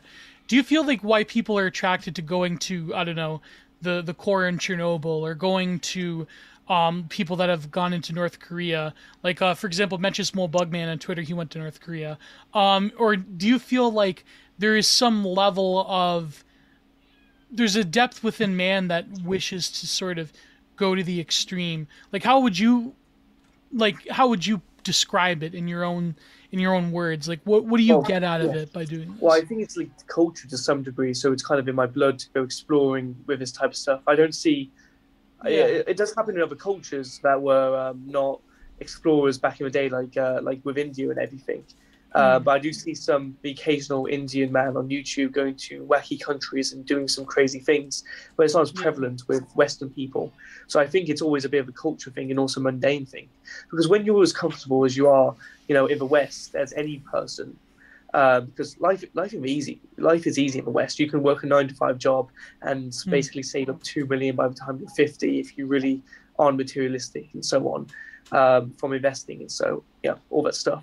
So I think after a while you just want to roll the dice a little bit, and if you die you don't exactly know it. If you go there and do something good, you died enjoying yourself and doing something noble.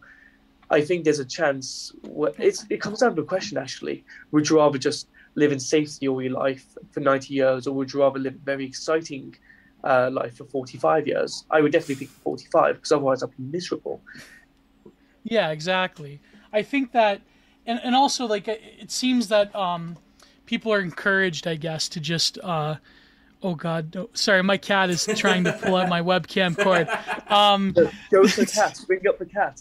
I'm trying to grab her, but she's Gertrude. She doesn't like. She'll like lay on your arm for like an hour till it's numb, but she likes it when you pet her, but not. Let me try to grab her actually. But no, it does seem that Oh, there you are, Gertrude.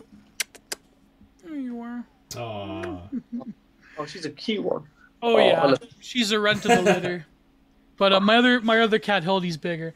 But no, it does seem that this sort of inner impulse. A lot of people have talked about it. You know, a lot of wise men. I'm not going to mention the meme philosopher. You know, speaking of Italians.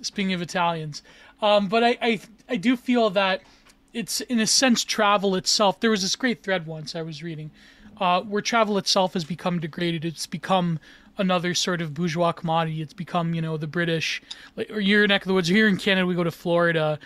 In Britain, I guess you go to India or Bali or wherever. It seems that travel has become a very, like, safe, placid escapism, whereas travel before was sort of a noble goal of the aristocratic classes like in various countries. The Great Tour. That's what it was called. Great Tour, right? yes, that's a good one. Exactly, yes. And I feel like, what is the British attitude towards travel nowadays? I mean, of course, everyone's in lockdown or whatever. It's so cringe. It's like Cringe. you take your 2 shots of poison, and then you go to Spain basically, and you get a lovely tan, and you lie on the beach. Yeah. It's so hot, and then you go back to your 9 to 5 behind a desk with your your boss shouting down on you, and then you repeat that for 70 years until you're dead. With me, I kind of think, what it's the same as exercising. What you exercise, at the same time, it's suffering. It's not enjoyable most of the time. Exercises, especially running, when you first start out, it's terrible. It feels bad. Your heart's beating and everything, but you still do it because afterwards you realize it's good for yourself, and you find out something about yourself, and you basically get a clearer head and get new ideas to some degree. Expand your mind almost. Exercise does. Same thing with traveling. Instead of it being some sort of fast food addiction, like traveling to Spain, going on adventures and walking through wilderness and having very insecure moments where you feel vulnerable and confused and don't have any security. That's enriching almost, and I feel like loads of people don't understand the idea that safety is not always a good thing. The best people I've ever met are people higher up in the military, and I've met a lot of them because of this experience. And they've basically had guns pointed at them. They've had bullets shot into their shoulders and so on. But they're the most light-hearted, funny people ever. But the people who are clearly safe in their little hidey hole of society are offended by everything. I feel like you need to expand your mind a little bit and pop down to one of these countries, but always prepare. There you go. Before I pop into one of those countries, I'm getting as close as an experience, virtually speaking, by doing Break the Rules, because since I'm living in New York City, I'm around, I'm the chair of the Art and Technology Committee at the National Arts Club, which is this, very high society place in New York City and Manhattan. And one of the people who were receiving an award there from my committee was actually Neil deGrasse Tyson, because you mentioned him earlier. So you can imagine the kind of place this is. But at the same time, the great Lev thing knows multiple people who have been on the flight logs, by the way. Oh, sorry. But at the same time, it's been a very interesting experience, because our committee also brings in people like Graham Hancock, for instance. Are you familiar with Graham Hancock? Briefly, yes. I haven't met him personally. Well, you're in England, so maybe we can arrange that. But he talks. It would definitely. Yeah, I would love to do that. But he also Rupert Sheldrake. That's another person who lives around London, I believe. And he talks about. I invited him to the NAC. He went there. It was a great time. And he talks a lot about morphic resonance. He basically talks about a lot of the spiritual aspects of life, and he's a Christian himself as well. He even went to India and went to a kind of like it was a Christian, but it was like a Indian version of Christianity, as it were. A retreat. It's not a retreat. It's like a temple, but it's like a temple where people meditate, but it's not Buddhist, it's not Hindu, it's specifically Christian. Interesting. Okay. So I'll connect the two of you later. I think you'll get along really well. But anyway, the point that I'm getting to here is that in New York, in the belly of the beast, here still we can actually bring in people who think outside the black cube of Saturn and are able to infuse certain ideas into the world that I think are needed. And I am hearing from people who I know that, yes, like all this cancel culture stuff, it's gotten too far, and, you know, everybody's going nuts, and people are still afraid. They're still afraid of speaking out, but I think slowly, and I know Gio would disagree with me, but I do think that people like Barry Weiss, for instance, and people who are part of organizations like FAIR, they're the ones who are actually doing something about it. They're the ones who are actually freeing up a lot of the fence-sitting people, especially because their whole issue is dealing with the kids not being indoctrinated with critical race theory in schools. Like, that's their whole big thing in New York City. And so they're talking with a lot of parents whose kids go to a lot of prestigious schools who don't want their kids to, be brainwashed. So that's, I think, how it starts. So I'm just giving you a little bit of a glimmer of hope for some change to come about. But as far as Graham Hancock, though, last thing before Super Chats I wanted to get to, he talked about this idea of there being a cataclysm, and since you're Christian, you know, you've read your Bible, and you know the whole, you know, the events of the flood and all that. Obviously, if I look at it very critically, I would say, you know, there's so many different species of animals. Oh, there we go. There's so many different species of animals on Earth that you're not going to be able to fit all of them in there. So my interpretation of what that was, assuming there were advanced civilizations, because that's what Graham Hancock assumes, assuming there were, like, you know, Atlantis and whatever, advanced civilizations back there that had a, very high degree of technology, maybe 2x2 meant DNA. Maybe they carried the DNA of some of these animals that they later on ended up replicating. Now that's kind of looking at it very, yes, exactly, very out there. Yeah. But it does make more sense than literally taking all the species to be carried over there. Just think of the amount of species that exist and that would exist on dry land. So that's at least my version of it. But the other reason why I mentioned the whole survivor thing is I think you may also be going in the footsteps of people who, after the cataclysm, if we assume this is what happened, they ended up coming to places like Egypt, like South America, and they ended up bringing civilization to those places, at least according to the legends of those. Are you saying that Miles is a neo-conquistador? Is that what you're saying? Well, conquistador implies conquering, and from what I understand, that's not what they did. From what I understand, they actually went there to spread knowledge and wisdom to the people there to then help the people out, and I think that's something that Miles is doing, and I think using both, the faith that you have with Christianity as well as just your general kindness of being a kind-hearted human being. If I was to believe in any reality that may have existed back then I would assume there would have been people like Quetzalcoatl or whoever you could say that went to these areas with the same kind-heartedness, because that appears to be the way that the native peoples described these visitors that came there and brought them these various systems that they ended up utilizing. So who knows? Well, when you would look at it, they would be viewed as like a malevolent force. I mean, these white people coming to your shore, these tall monsters in steel. It's very, when you do, like, there was that, it's funny how everyone beefs on Mel Gibson in Hollywood, but he did do one of the more accurate sort of portrayals of that with Apocalyptico. Apocalypto, sorry, yeah. It's a great movie.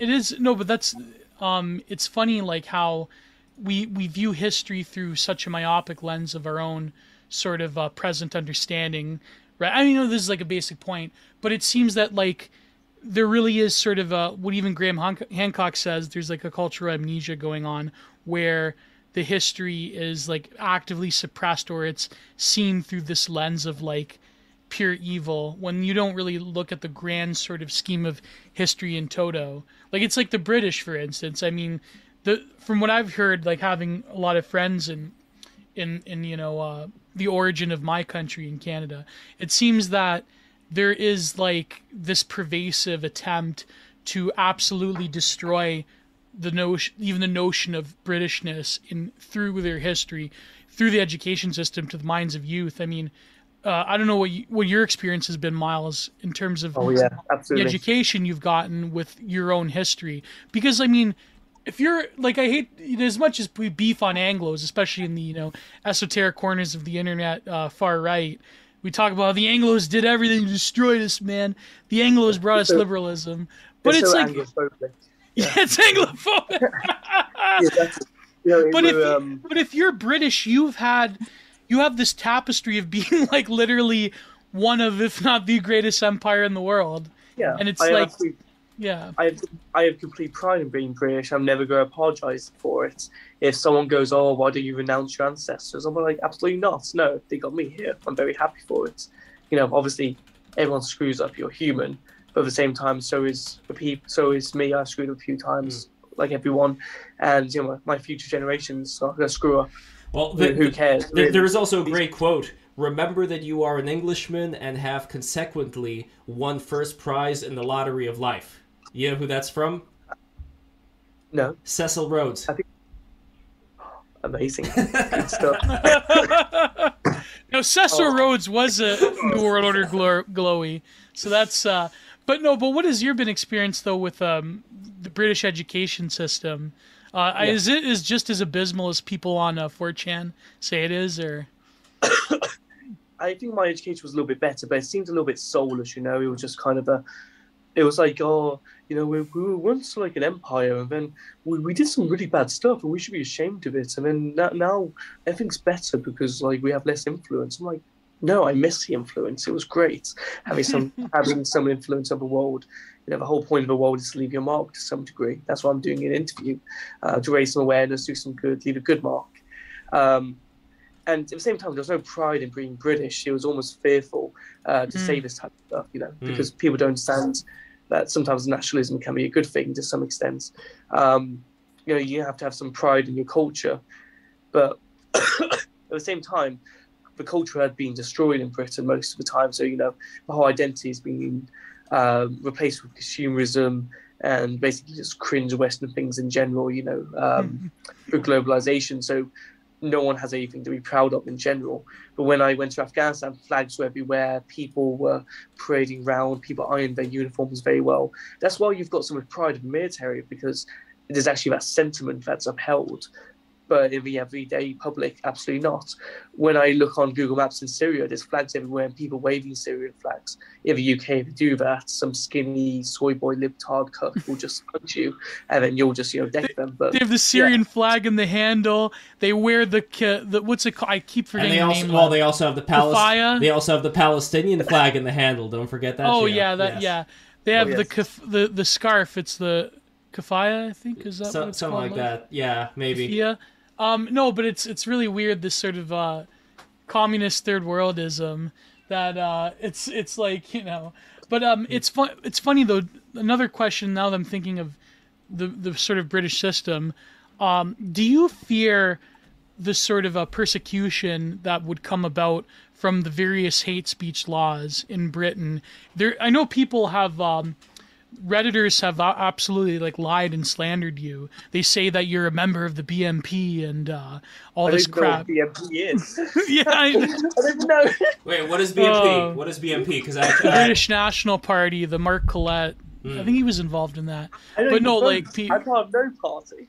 Yeah, these people are pathetic because they have no identity, so they try and categorize things into little groups so they can feel more secure about their own ideals. They can't stand out. No, but that's what they do. That's what they do with their own groups as well. That's why they have all the hashtags and the pronouns and all that, because that is. And again, if you feel a certain way, I'm not going to hold it against you. But to push that off as this is who I am, this is my identity, there's a lacking there. At least I feel like the identity should be based more on what you do, as opposed to. General. Yeah, exactly. And also, what is your general background? Because you tend to have a higher accent, but would you say you come from the working class or the middle class or below? Yeah. Way below. So what happened was, I'm going to be straight up with you guys. I saw a ton of comments going, "Oh, rich kid in Afghanistan." I was laughing my ass off at that. Yeah, I was going to say rich kid in Afghanistan. Yeah. Yeah. I grew up on benefits basically, which is the equivalent of welfare with you guys. Yeah. My parents never had a job. Yeah, never had a job. Single mother too, so never had a dad to IVF. We literally had so little money. We would go into these bins in a store called Iceland, like Walmart, and we would scavenge through the bins with some other homeless people doing the same thing to pick out recently thrown out frozen food because it's still good because it's only one day past its sell-by date. And we would spend 2 hours every single Tuesday and Thursday doing that to get free food. And then from the age of 14 onwards, I always had a 16-hour part-time job at a hairdresser's whilst I studied. And then, I went through a ton of abuse in my household. I always worked. I never received any money. Often I would go without food, physical and mental abuse, very bad stuff. So at the end of the day, I am definitely not rich by any means. I am not contacting my family. So I would say right now I'm working class as myself. But with my accent, it's only a good accent because I realized at 14 years old, if I sound like this, I sound like I'm going to stab someone and no one's going to hire me. So I'm not putting I'm going to shank you, mate. Yeah. Oh, bloody hell, mate, I'll fucking slam you, so I don't want to be that. But, I'm not putting on this voice now, but at 12 years old, I thought, I'm going to surround myself with decent people and, try and refine my accents. And it got to the point after 1 year that I actually changed my accent on my own, so I don't end up working at a chip shop because I sound like this. Like I would have got into investment banking if I walked in going, oh bloody hell, mate, your investment has gone up 9.12%, which is the S&P 500 average. And if I say that, it's possible. It sounds so sophisticated. I had to change myself. So. No, I'm not posh in any single way. I just know how to behave as a decent human person. And if you offended, I changed my accent. Wait, where in England are you living right now? You mentioned it earlier. Yeah, Loughborough. It's north of Leicester and south of Nottingham, so it's kind of dead centre if you get England on a map and just put a pin on there.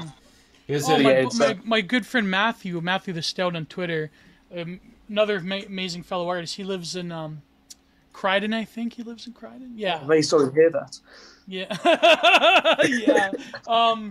But no, that's funny you mentioned that because in a way, I think your story is reflective of so many different sort of issues and epochs within Britain itself, both contemporary and also within, I would say, the 20th century. It's really crazy. It almost is. It goes to like that recent Adam Curtis documentary, although he gets a lot of points wrong. How the British of the post-empire period is sort of like this very demure and defeated people who want to like maintain their sense of their past, but at the same time, the new Britain has left a lot of people behind. Like imagine this, a good British son being left to poverty, to the welfare state. But to rise above that and to do something that I would say is noble and heroic, to experience the world. I mean, that's, to me, that was sort of the classic story of Britannia. But now it seems that people, I think when they look at you and they look at your accent, they think, like you said, a stomby British kid. But the reality of it is actually more of the spirit of what Britain was than anything else. No, I completely agree. I mean, I can understand where they were coming from, though, because, the media said it, and I guess fair enough. It's an easy scapegoat, but you're right, the truth is a lot more complicated. And at the same time, I don't really care if I die in South Sudan, because if I die doing a good thing, I don't care if the ENTM mocks me, because if I'm in heaven because I did some good stuff looking down upon the world, I think I've inspired at least a few people to basically do the same things as me, do some charity work, and I've helped some people already. That's all I care about. Amazing. Yeah, I just don't really care. If my body's on live leak once again, I think that'll be funny in heaven. Post the what's it called, the rest in piss, you will not be missed. Pathwatch video. Best has to spit. Well, I think they should have a good internet, good Wi-Fi there in heaven, right? Well, I actually good Wi-Fi. Apparently, you have a live stream to hell, according to Dante in heaven. So 24 hours, you can see the damned suffer. Anyways, you can look upon the earth. Yeah, I think that is. Yeah. Yeah. That's why in a lot of different look at that. experiences, Oh yeah, she's all over the place. I have a surprise for you. I think we're wrapping up because it's about and then super chats. But and then before super chats, let me send it. So me and Lev are both artists. He's an animator. I'm a fine artist, and I'm getting a bit better into portraiture. I did this of you. And I will share it on Twitter after, so if you could retweet it all. Gio, post it in the After Hours chat. I accidentally have After Hours chat as the default chat, not BTR chat. Oh, okay. Yeah, After Hours accidentally, okay. Post it right here. So I will at you on Twitter as well, well, I don't think you have an Instagram, but it's here we go. I did this of you recently. I call it Miles of Arabia. So is it loading? It's loading. Yeah. Oh man, look at that. That is beautiful. Oh mate, thank you. Oh Yeah. man, that's taken hours. That's stunning. I had some help from Matthew as well. He gave me some corrections, like the nose had to do a bit more work on it. But I liked how it turned out. It didn't take too long. But that's charcoal and white charcoal. So. Yeah. Mate, you gave me a nice jawline. You gave me a non-receding hairline. I do appreciate it. Yeah, yeah. Thank you. I'm glad you like it. But I wanted to put the kiffa scarf on you. I thought that was fitting. It spiced it up a bit. So. And actually, I believe in Islam there is a hat similar to the Santa hat that some of the imams wear. You know what I'm talking about? It's like not the kufi. The other one. Yeah, I saw it on Memory TV, so I have to take a look at it. I want to go on that show someday so bad. Oh, you think you probably go? Well, no, it's not a show. Okay, so what Memory TV is? It's a network. No. Memory TV is just a compilation of various Muslim shows from Egypt, from wherever. Okay. Yeah, so it's not a... It's a lot of... But they have, like, similar people that go on. Like, as God is my witness, I'll give you 1,000,000 beatings. Like, that was good. Oh, man. And there's one guy who kind of looks like George W. Bush. Do you know who I'm talking about? One of the imams here. Right? He kind of looks like him. Let me see if I can find him. But I am going to be wrapping it up with the Super Chats right now. So I'm going to be looking at a couple of things. But here are the Super Chats. We got a lot of Super Chats today. Thank you guys so much for doing this. This is going to help BTR grow exponentially. So here we go. And also, patreon.com/breaktherules. Become a patron today. And you are going to get beautiful stuff, including magnets. So if you want a magnet... I don't know. Part of me wants to always say, if you want to get like a magnet of the head of our guest today, so like with the Santa hat and stuff like that, but that really depends on certain circumstances. But anyway, let me show you the magnet right now. So if you become a $20 patron, you are going to get a beautiful magnet designed by my father, Alexander Polyakov. Here, let me show you the original magnet for the $20. So these are going to be random. So these are going to be random magnets that you can get made out of high quality wood. Here you see like maple, mahogany, ashwood, cherry. So this moth over here, this is for all the Brittany Venti fans out there. So my father is an amazing artist. And when you get a $30 patronage, you are going to get a very beautiful print from Giovanni Penichetti right here. Let me load up that print as well so you guys could all see that in action. Here it is, I believe. This is the Patreon print, that MP4. There we go. Okay, hold on. Let me scroll down. Here it is. There you go. So here you can see Gio in action making this beautiful print from the TFW No GF series. Watch him go. And it is done. That's sped up, by the way. That is... No, it's not. That's how fast Gio No, it's the real is. speed. Sorry, Yeah, kayfabe. I think I'll slow down, actually. And lastly, but not leastly, for $50... and I completely forgot to mention, for the regular patronage, you are going to get a lot of good stuff. You are going to get access to the audio of the episodes after it comes out. You also get 25% off an astrology reading from my main man, Michael Scotto, who we're going to have another astrology stream hopefully very soon. And I still have to follow up, by the way, for the people who are watching this to do the extra stream. But anyway, you're also going to get... let's see, what are you also going to get? You're also going to get access to the secret parts of the Discord. We're going to have Patreon-only streams coming up once again soon. We're going to do some after hours as well. So a lot of good stuff, but finally, you are going to get, for the $50 patronage, you are going to get the custom magnet. So whatever design of a magnet you want to get, that is what you're going to get. And here is an example of the dragon magnet that my father, not a magnet, this is actually just like a full piece that my father made in honor of Styx Hexenhammer 666, who's going to be on tomorrow, 3 p.m. with none other than Mike Cernovich. And Health Nut as well. So look out for that. That's going to be a very interesting episode. We're going to be talking about plant medicine, ayahuasca, metaphysical stuff. So as somebody said, it's going to be a very Gnostic episode for those who are like... Oh, great. Not another one of those. Not another one of those. Oh.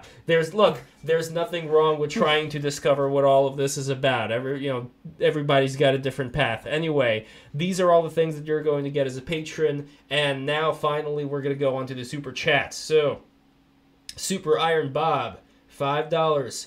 When you drop a drop of water into your vodka, you don't notice it.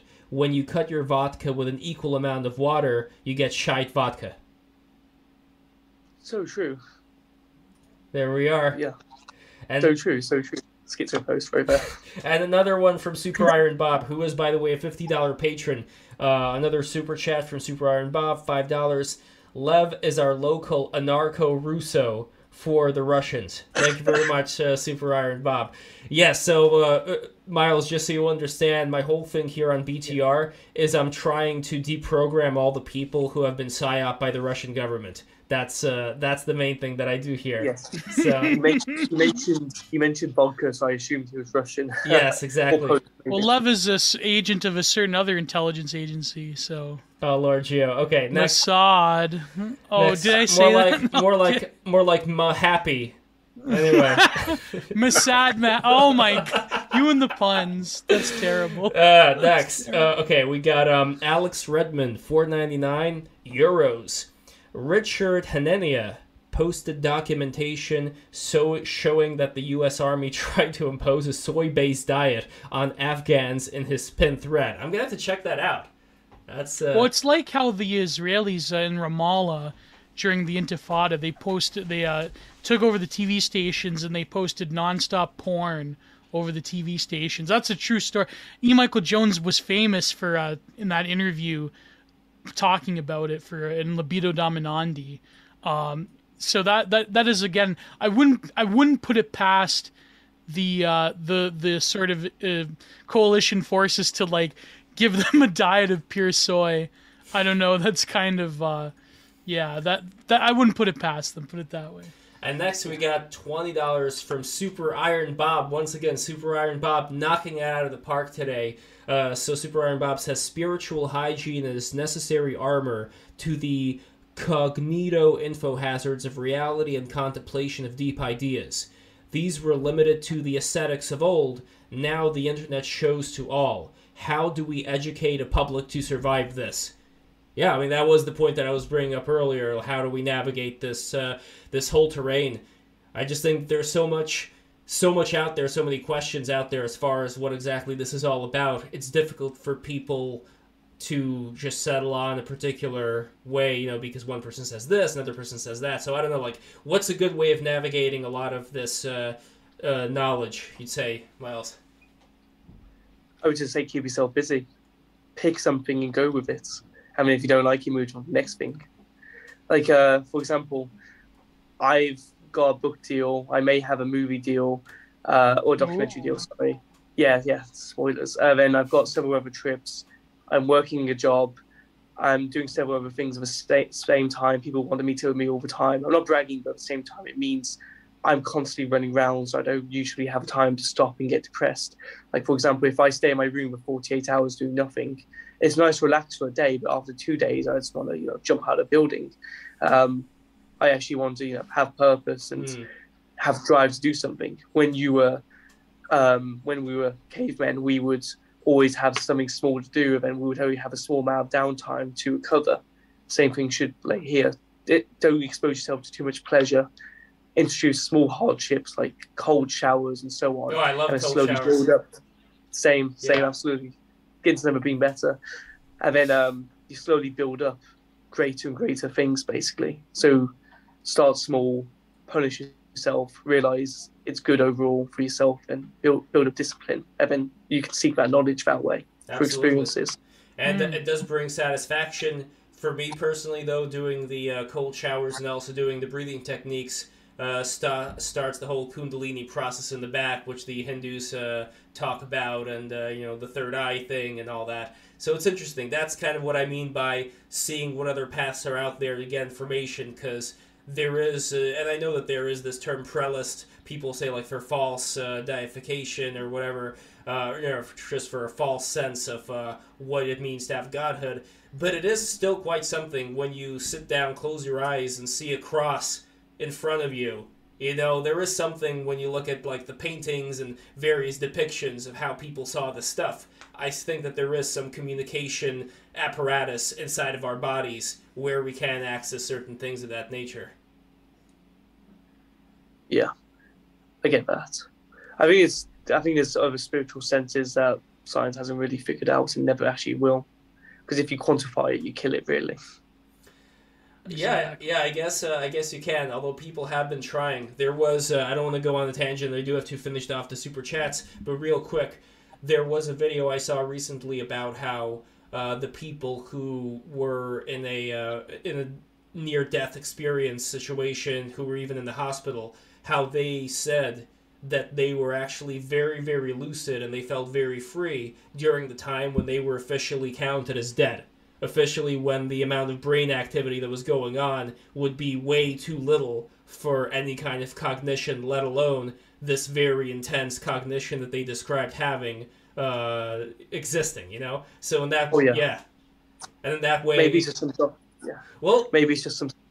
It could be just some stoner doctor kind of sneaking magic mushrooms. They tried that back in the day. The new atheist with like the God helmet thing. That was like a big piss off. But but yeah, we'll continue with the super chat. By the way, to Nico, who was saying that I'm not asking the right questions. Look, the only thing that I could do is help out my family, help out my grandma. Do the best that I can there, and then all the other stuff that I focus on. Let's see what happens from there. There's I know that there's a lot of people who like preaching, who like talking about, what it means to do good, but do more and say less. That's what I say. And as far as any of the curiosity about what's out there, I don't think there's anything wrong with seeking it out. Anyway, King Salmon Fish, $5. Okay, but if the political discourse of the vast majority is nationalism and socialism as a whole, then what is that? And when everything fails, romance. King Salmonfish is a very interesting dude. There's a video he did about China talking about how because they have a small wee-wee, that's why they're never going to become a strong power. So well, they're the Han peasantry that was conquered by the noble steppe peoples. So, Does that mean Africa is very developed since pretty much utopia then? And we have another quote from... No, because that's the other way. You got to have a penis that's just the right size in order to have a high civilization. If it's too big... No, Gio. First of all, the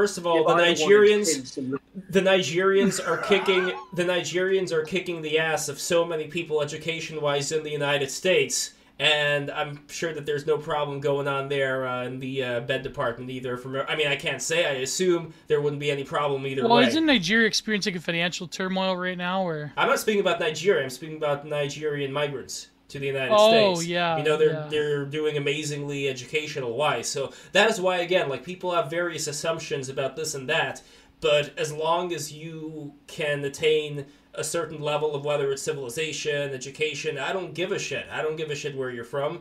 As long as that is able to be attained, as long as you raise kids in the kind of way that I would want my kids to hang out with your kids in the future, then what do I care? That's, I think, the important thing. And anything else is just stupid and just creates unneeded tension. Why do you want to make a fifth column of people who feel like they don't have any dignity? that you rob their dignity by basically saying that because you happen to be this color of skin or because your genetics happen to include people that we find problematic, then we're going to explicitly deem you a certain way from here on in. It's just the stupidest thing in the world. But anyway, one last thing from King Salmonfish.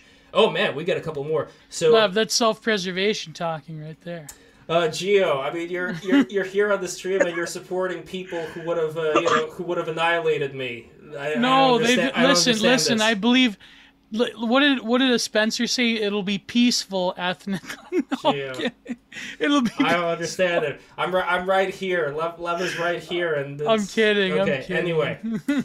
Anyway, super. Okay, another King Salmonfish, $5. I just wanted to give you more money. Cute cat Geo, Christianity trumps whatever Lev said. Redeem the high cringe brother. Well, I appreciate that. Anyway, Super Iron Bob, $5. Don't defame and denounce your ancestors. They're the ones who made you great. Now denouncing your contemporary countrymen, probably for the best. Oh yeah. Oh, yeah. So next one we have the ABC 123456399 donated $2. BTR against the Antichrist. Yes. Nico 5ARS, which is fake money, which is Argentinian dollars. So let's see, Argentina Fake money. Let's see. I'm gonna do ARS 52 USD. Let's see how that is. I'm not gonna be like Stefan. Well, it's 0.45 United States dollars, which I appreciate. I appreciate the 45 cents. Thank you very much for that. I'm not gonna be like you know who. Anyway. He said, Geo, no one destroyed fascist ARG from the outside. Their Keynesian economics is crap. Fell in 10 years by spending it all. That's USA's future. Argentina. That's a lie. That's a Bolshevik lie right there. That was spread by the Bolsheviks. This Argentinian guy's grandfather is probably German. Oh, that's probably true. Well, at least the Falklands should have had the pound, so they would have been saved from. Oh, they would have been saved from their poor Argentinian. Wait, dog. the ABC 123 apparently has given other super chats before that. I don't want to. I guess they're just not coming in here. But anyway, I'm gonna get to those right at the end. And Super Iron Bob, $5. Miles is rich in spirit, more wealthy than most. I'm pretty retarded, but thank you. Yeah. Kind of retarded. I love you. I love you.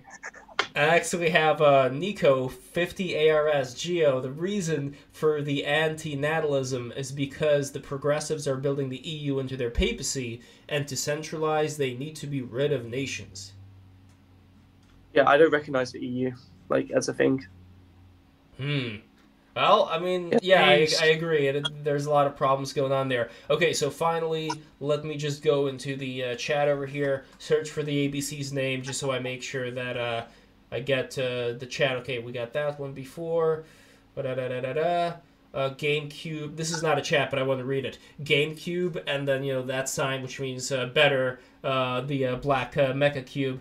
Next one over here, we have Catholic and Orthodox just get based. That's another one but ABC. Oh man, he's been writing a lot here. Okay, listen, I'm trying to find the super chats. I don't know why they didn't go into the system. I tried my best. I don't see them, but I still appreciate the super chatting. Oh, here, let me try one final thing. If I do ABC, and everybody subscribe, by the way, who's listening to this. I really appreciate all of you. Oh, here we go. Now I found it. Okay. I don't know why these weren't here before, but here they are. So, $5 need life, thank you. And another $5 ask not for a GF, but instead pray for wider shoulders to carry that feel. From the Down Bad Memoirs. There we go. That was the. I get that. I like that. That was the last super chat of the day. So, guys, thank you so much for watching. And final thoughts, Miles. I just want to say I really appreciate you being here, speaking with us. There are not a lot of people left on Earth like you, and hopefully you're going to inspire a lot of courage and fortitude from people who are watching this. So I really appreciate what you're doing. Tell us about, by the way, the thing you're doing right now with Sudan, there was a link that I posted earlier, and I'm going to post it one more time. It's a fundraiser. I donated to the fundraiser. I hope everybody who's watching this donates to the fundraiser as well. So here is the link to the fundraiser, and it says, "Hey all, I'm launching this fundraiser when I'm in South Sudan. Please don't donate." Oh, I should have read it. I trust you. It's okay. It's okay. Okay. Well, okay. When he's in the Sudan, then he's gonna. Yeah. So there we go. Okay. So, I want to prove my worth first. This is the. Well, you've already proven your worth by being on BTR. That's okay. That's why I don't know. Okay. So next, this is the big trip we've been speaking about. Read the description. I cannot overhype it. God bless. So there we go. You know what to do. Oh, I posted that in Sushi Bar. My mistake. Let me post it in the right place. Here it is. So, yes, everybody... Oh, no, I posted it in the wrong place again. Here. Okay, here it is. Yeah. Here's your photo, and here is the link. So everybody, go there right now. Be sure to follow it. And, okay, so before you donate, put that as a bookmark. Donate later, right, when you're going in there. But once again, patreon.com/breaktherules. I'm posting that. Donate to patreon.com/breaktherules. Support what we do. We bring a lot of people together. And tomorrow, so a very special episode of BTR. Tomorrow, we are going to the root of the various healing plants. And we are going to have, for the first time in BTR, Mike Cernovich. So we're going to have Mike Cernovich coming in. And he's going to be there with Troy Casey, a.k.a. Stack. I want to say Health Nut. I said Stack, but because I thought saying Stack Nut. Because look at this guy. He is stacked to the gills. I mean, look at this, right? You see him over here? Oh, God. Oh. And look at this animation I made. So this is the animation that I made for this. You have... The gorilla mindset there. Mike Cernovich coming in. Oh, wait, hold on. And you see the tiger? That tiger, that's like from the Russian propaganda video. You know, those, the tigers. Like, in Russia, we have tigers. And Styx's cat. I don't know why this thing is glitching out. So here, I'm gonna do one better. Oh, no. I feel like my BMI is too high to be in that Streamlabs. Oh, come on, Gio. It's gonna be you, buddy. It's all right. Oh, what are you talking about, Gio? Skip. You get to be with Mike Cernovich. No, this is important. Oh, what am I This is important. Quick thing, guys. I just got a notification that someone donated, so if it's part of the stream, thank you, CJ, for £50. Woo! Much appreciated, guys. Nice. Lovely. There we are. Trust me, I don't want to overhype it. Well, I can't overhype it, but at the same time, it'll be bigger than Afghanistan. The whole world will be watching. Let's say it's going to. I think it'll be the video of the century to some degree. Nice. It will have a place in history, if I make it out anyway. We'll see. Well, look, I knock on wood. I got the acacia wood over here, knock on wood, and I just want to again say I wish all the very best in health and wealth and spirit to you, and have by the way, a wonderful Christmas. Do they say merry or happy? Because I heard George Michael saying Happy Christmas in that song. Last Christmas, I gave you my heart, but the very next... you know what I'm talking about. Is it Happy Christmas? Happy Christmas. Not Merry Christmas, even though Merry is more... Like, people say Merry more in Britain in general, right? Yeah, it's kind of a mixture. A lot of people say Xmas now because, they're cringe. And, apparently it saves them half a milliseconds of their wasted lives. Yeah, and then a lot of people say happy holidays, and I think, wow, no thank you to Christmas. So if there is one war that you are a part of wearing that vest, then you are waging, you're a veteran of the war on Christmas. Yes, absolutely. I will win it back, let's say. Yes. I was also baptized on the day of St. Nicholas. Nice. So, yeah, pretty much makes sense. And he's a very based individual if you look into the history. So Santa's based, guys. Although I do notice the hat, it looks like a half elf, half Santa. So it's like a demigod, It's like you got the stuff over here. Yeah. Yeah. I'm going to put something in and smuggle stuff into the airport. 100%, totally not a joke. But yeah, so it's a perfect cover. Moral Outrage says, "Rip Joan Rivers." Oh yeah, Rip. Yeah, she was Rip very Joan funny. Rivers. She was very funny. Oh. All right, guys, this is the end of the stream. Thank you so much for watching. Let me just find that place on the tab where you actually close this. So thank you so much. Oh, and also follow Gio on Twitter, twitter.com. Oh yeah, I have a bunch of Odyssey exclusives. I was just on the Drug Cult Gang podcast. I'm also gonna come out with some longer videos. So I have a video on my Odyssey on incels, so that's going to be fun. It's about a Vice hit piece. But other than that, yeah, lots of content on my channel, Jenner Productions. And also I want to say this has been amazing, and hopefully Miles on his trip to Sudan, the Lord will keep him and keep him safe, and hopefully you have a lot of donations and you spread a lot of good in this world. You truly are. I think people are going to look back and say that you were a man of history. I truly believe that. So, I hope so. I hope, yeah. And also, I want to have a really funny Wikipedia page, but thank you.